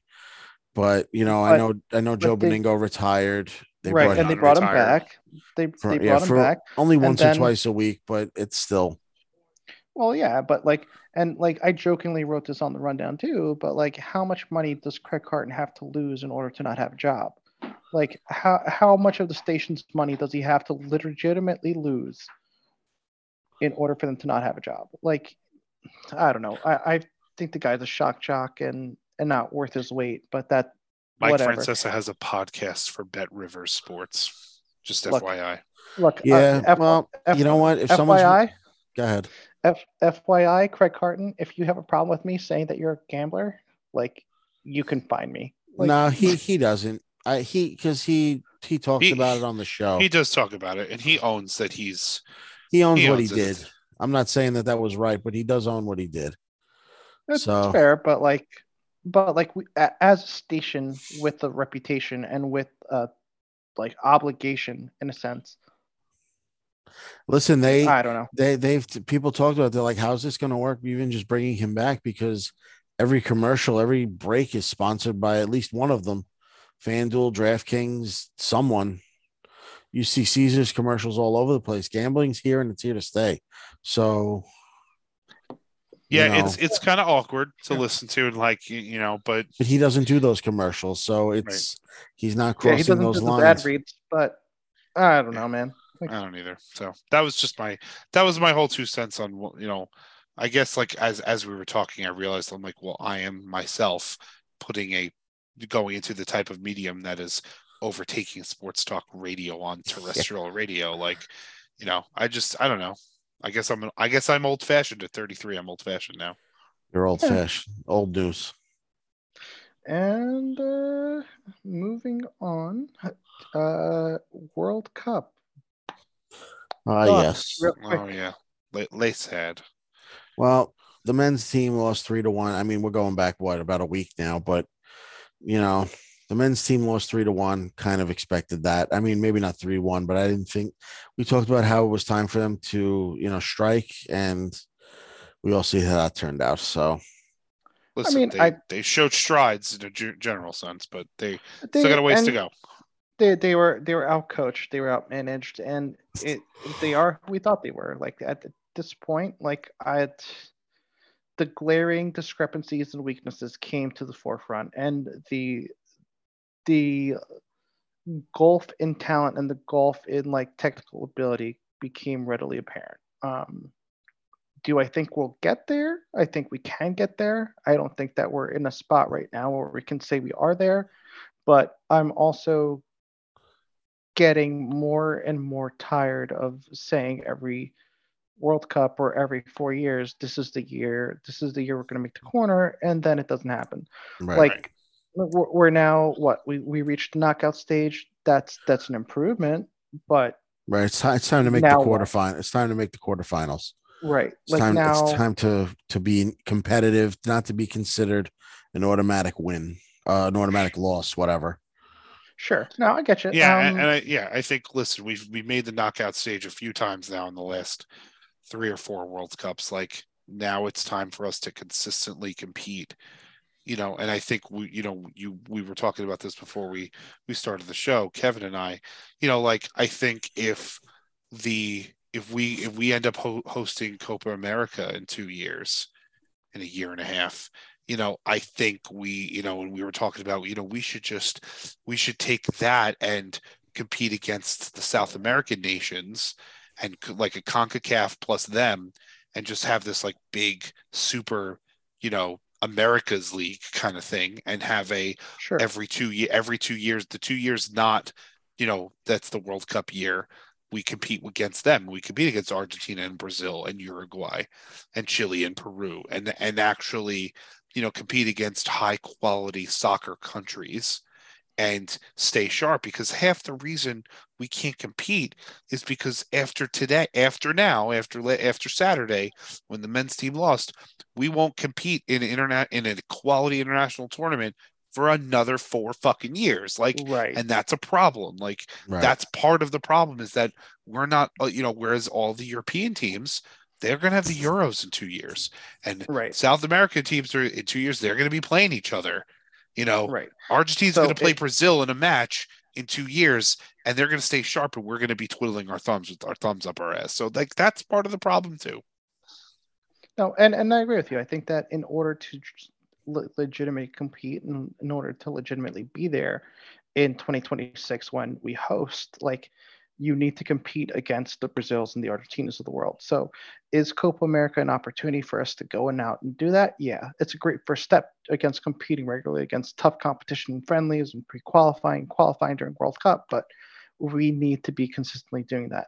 If you're going to seriously turn a corner and go about like trying to match wits with the Netherlands and the Moroccos and Spains and Germanys of the world, like that's what you have to do. You can't be playing Jamaica and Trinidad Tobago and saying that's the level of competition that we're at.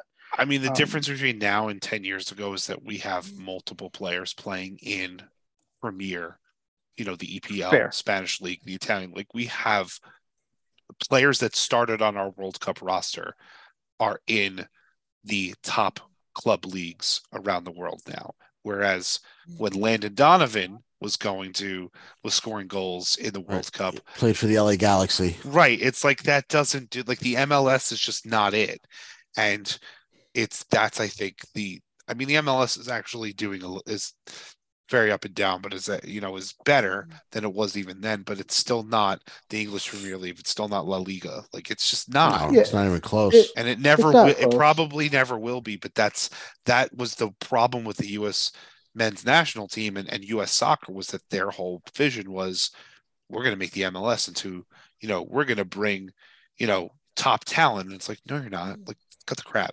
You're not throwing $300 million at these guys for them to play in a crap league. They're not going to do it. No, it was always looked at as a retirement league and will continue to be looked at as a retirement league until maybe Ronaldo will come here. Yeah. Okay. Well, I mean, if we want to pay him $300 million, yeah. It's moving forward with the World Cup. I mean, we saw the knockout round games. France continues to look awesome. Like, Mbappe has 5 goals at this point. He's having a transcendent World Cup. Like, the guy's 2 weeks shy of his 24th birthday. He's already scored. He's crushing it. He's already had as many goals in like total World Cups as Messi has with 9, more than Ronaldo or Maradona, who have 8. And the man's, like I said, he's probably got another 3 or 4 World Cups to go. So he's going to zoom past all those guys. I think you're going to see France, Brazil in the final if you want to. Yeah. I think France is coming out of their side. They're beating England on Saturday, and they're beating Portugal or Morocco. I don't doubt it. Like, to belabor the point a little bit, like, his pace right now projects him to tie with Pele for 5th on the all-time scores list by the end of the tournament. Don't die, Pele. Yeah, please, like, live to see. The point. Like, live to see the final. Please live to see the final. Like, whether or not Brazil wins or not, like, he was supposed to hand over the Jules Rimet trophy. Really? Oh, I didn't know that. So if Brazil would have won, the reason why all these Brazilian like legends like Cafu and Kaká and Ronaldo and Ronaldinho and all these guys were there was because ultimately they were trying to pay their respects to Pele, who they knew was dying. So they were getting all the legends together for the final, so that when he finally hands over the whatever, it was a big celebration of like Brazilian football. And the hope was that Brazil would win it and they would hand it over to Neymar, who was the next like guy. You know what I mean? So it was official passing of the torch towards Neymar and what it would be. Now, whether or not that happens is up to Kylian Mbappe, essentially, because he's got the power in his right foot. And Mbappe the Grim Reaper. And the Grim Reaper. Yeah. And the like Circle of Life. Yeah, like that. That's the reality of it. If you don't know, Pele Right. has colon cancer. He's on palliative care. I did not know that. He just entered palliative care the other day. Yeah. So That's a shame. Chemo not working anymore. Chemo's not responsive anymore. They're saying his daughter came out and said that like he's in strong spirits and that like it's all bluster and highly exaggerated. But I mean, if your dad was Pele and he was dying, like would you be telling the truth? No. So yeah. No, he's a god in Brazil. No, like right. Like you're gonna try to make it as peaceful as possible. So Brazil's dominating. Brazil's probably going to get through to the finals. Like they look tremendous. Yeah, Argentina will beat Netherlands, but they're not beating Brazil, and they might not even beat Croatia if Croatia were to get through. Honestly, I mean, Croatia got through on penalty kicks against Japan, but those were their goalie was a fucking brick wall, and Japan couldn't find the net. And Japan made some terrible fucking kicks. Like those were the worst penalty Japan kicks. Should have won. Japan should telegraph fucking kicks. You know what? Whatever. Morocco. The more impressive one was Morocco over Spain because their goalie, like they had some decent kicks. A monster. The goalie was just a beast. Yeah, Bono was he would not. They might beat Portugal. Like they're not beating France in the semis, but they might actually beat Portugal. It's possible because Ronaldo's probably not going to start again. Oh my god, what a whack thing! But do you need him? Like no, because listen, I asked you about it when I saw that he wasn't starting, and you said he hasn't done anything. They have what's his name, the other guy. Oh my god, what's his name? Rafael Leao, Gonzalo Ramos. No, and then not Hernandez. There's another name. Bruno Fernandes. Bruno Fernandes, who's actually been playing well. So, like, you know what? You come off the bench in the fucking 70th minute and do your thing. Like, you know, like we don't need you. We've been winning without you. They won 6-1, and the guy who replaced them got a fucking hat trick. Like that tells you all you need to know. All you need to know. They don't need him. So, I mean, I hate to think that this guy's going to make it into a World Cup final and that or semifinal, and that there's not going to be external pressure for that coach to play him, and he's going to cave, and he's going to play him, knowing that he could have played a better lineup, and they probably would have won. Hey, listen, they fucking if Pepe wasn't on this team, I think that would be another thing too, because you know. They're the only guys in their 30s that are playing, other than, you know, Carvalho is 30. Carvalho's 30. Everybody else is fucking 29 or younger. Right. But no, I hear you, man, and I don't know, man. Like it's one of those things where like he's going to get so much external pressure if they make a semifinal or a final to play him just because of name recognition, and the damn country of Portugal is going to be on his ass to play him, knowing full well that he shouldn't play. I don't know. Like I think it's crazy. I think they'll still get away with him being a sub. I think they'll get away with this is working. Well, that's the thing. Okay. You're winning, so it does. So winning cures all ills. Oh, hey, alert! But if it's 1-1, well, we have breaking news. I got breaking news. Xander Bogaerts to the Padres. Oh my God! 11 years, $280 million. MLB.com's Mark Feinsand reports. Holy shit! Really? Where the fuck does Xander Bogaerts play on that team? He's not the shortstop. He's the shortstop. He's the shortstop until Tatis comes back. Or DH. You're getting rid of Fernando Tatis. You're giving up on his bullshit. You can't. I mean, you can, but you can't. No. You can. Now you can. Holy shit. Who's going to take that contract? LA? God damn. Who's taking that? No one's taking that contract. There's no way. There is absolutely no way. That is a sign 100% that they don't believe in Fernando Tatis. That is not Fernando Tatis. You know what's interesting? If you go to Holy Go to the Padres shit. website right now. Tatis is not listed on their depth chart. Well, because he's suspended. Yeah, but Right. they could still list him on. They could. That Okay, is is he not listed on? Tatis. That is Is not he for on the? Ten. Is he on the 40 man? That is not Fernando Tatis's team anymore. Oh That my is god. that is Holy shit! Yeah, he's not even. that is 11 100%. years, 280. Holy That is shit. 100% Manny Machado's team. Oh, it's Manny Machado's team. You know what's funny? He has an opt out after next year, I think. Oh. So there you go. That's an average annual value of Fernando 25.5 million. Fernando Tatis is out. That's exactly what that tells you. He's opting out next year, and that's it. Let's talk about this for a second. Is Xander Bogaerts worth that kind of money? 25 mil a year for 11 years. Yeah, That's a long fucking deal. but 25 mil a year on average is not bad. Like that's average doable. annual value. That's doable. Yeah. That's doable. That's doable. Like, I mean, it's acceptable. That's like that. Oh. That's Francisco Lindor money. So is Lindor worth that same amount of money? Yeah, I guess. Shit. I guess you could say that. Wow. Good call. Oh my god. Yeah, that just John Heyman just confirmed what a way to end the night. Yeah. On that bombshell. What a way to end the night. God damn. The Padres are now the first team in MLB history to have 3 players making at least $300 million. Well, there you go. There you go. We called it at the beginning of the podcast. We said, what team is going to be the guy to have all these guys with $300 million contracts? Well, we found out our answer. It's the San Diego fucking Padres. Yeah. Wow. And you know what? They're still not going to make a World Series. No. Probably they're still not going to be the best team in their division next year. They don't have the pitching. The Dodgers are still going to fucking beat them in the NL West, and that's kind of sick. They do not have the pitching.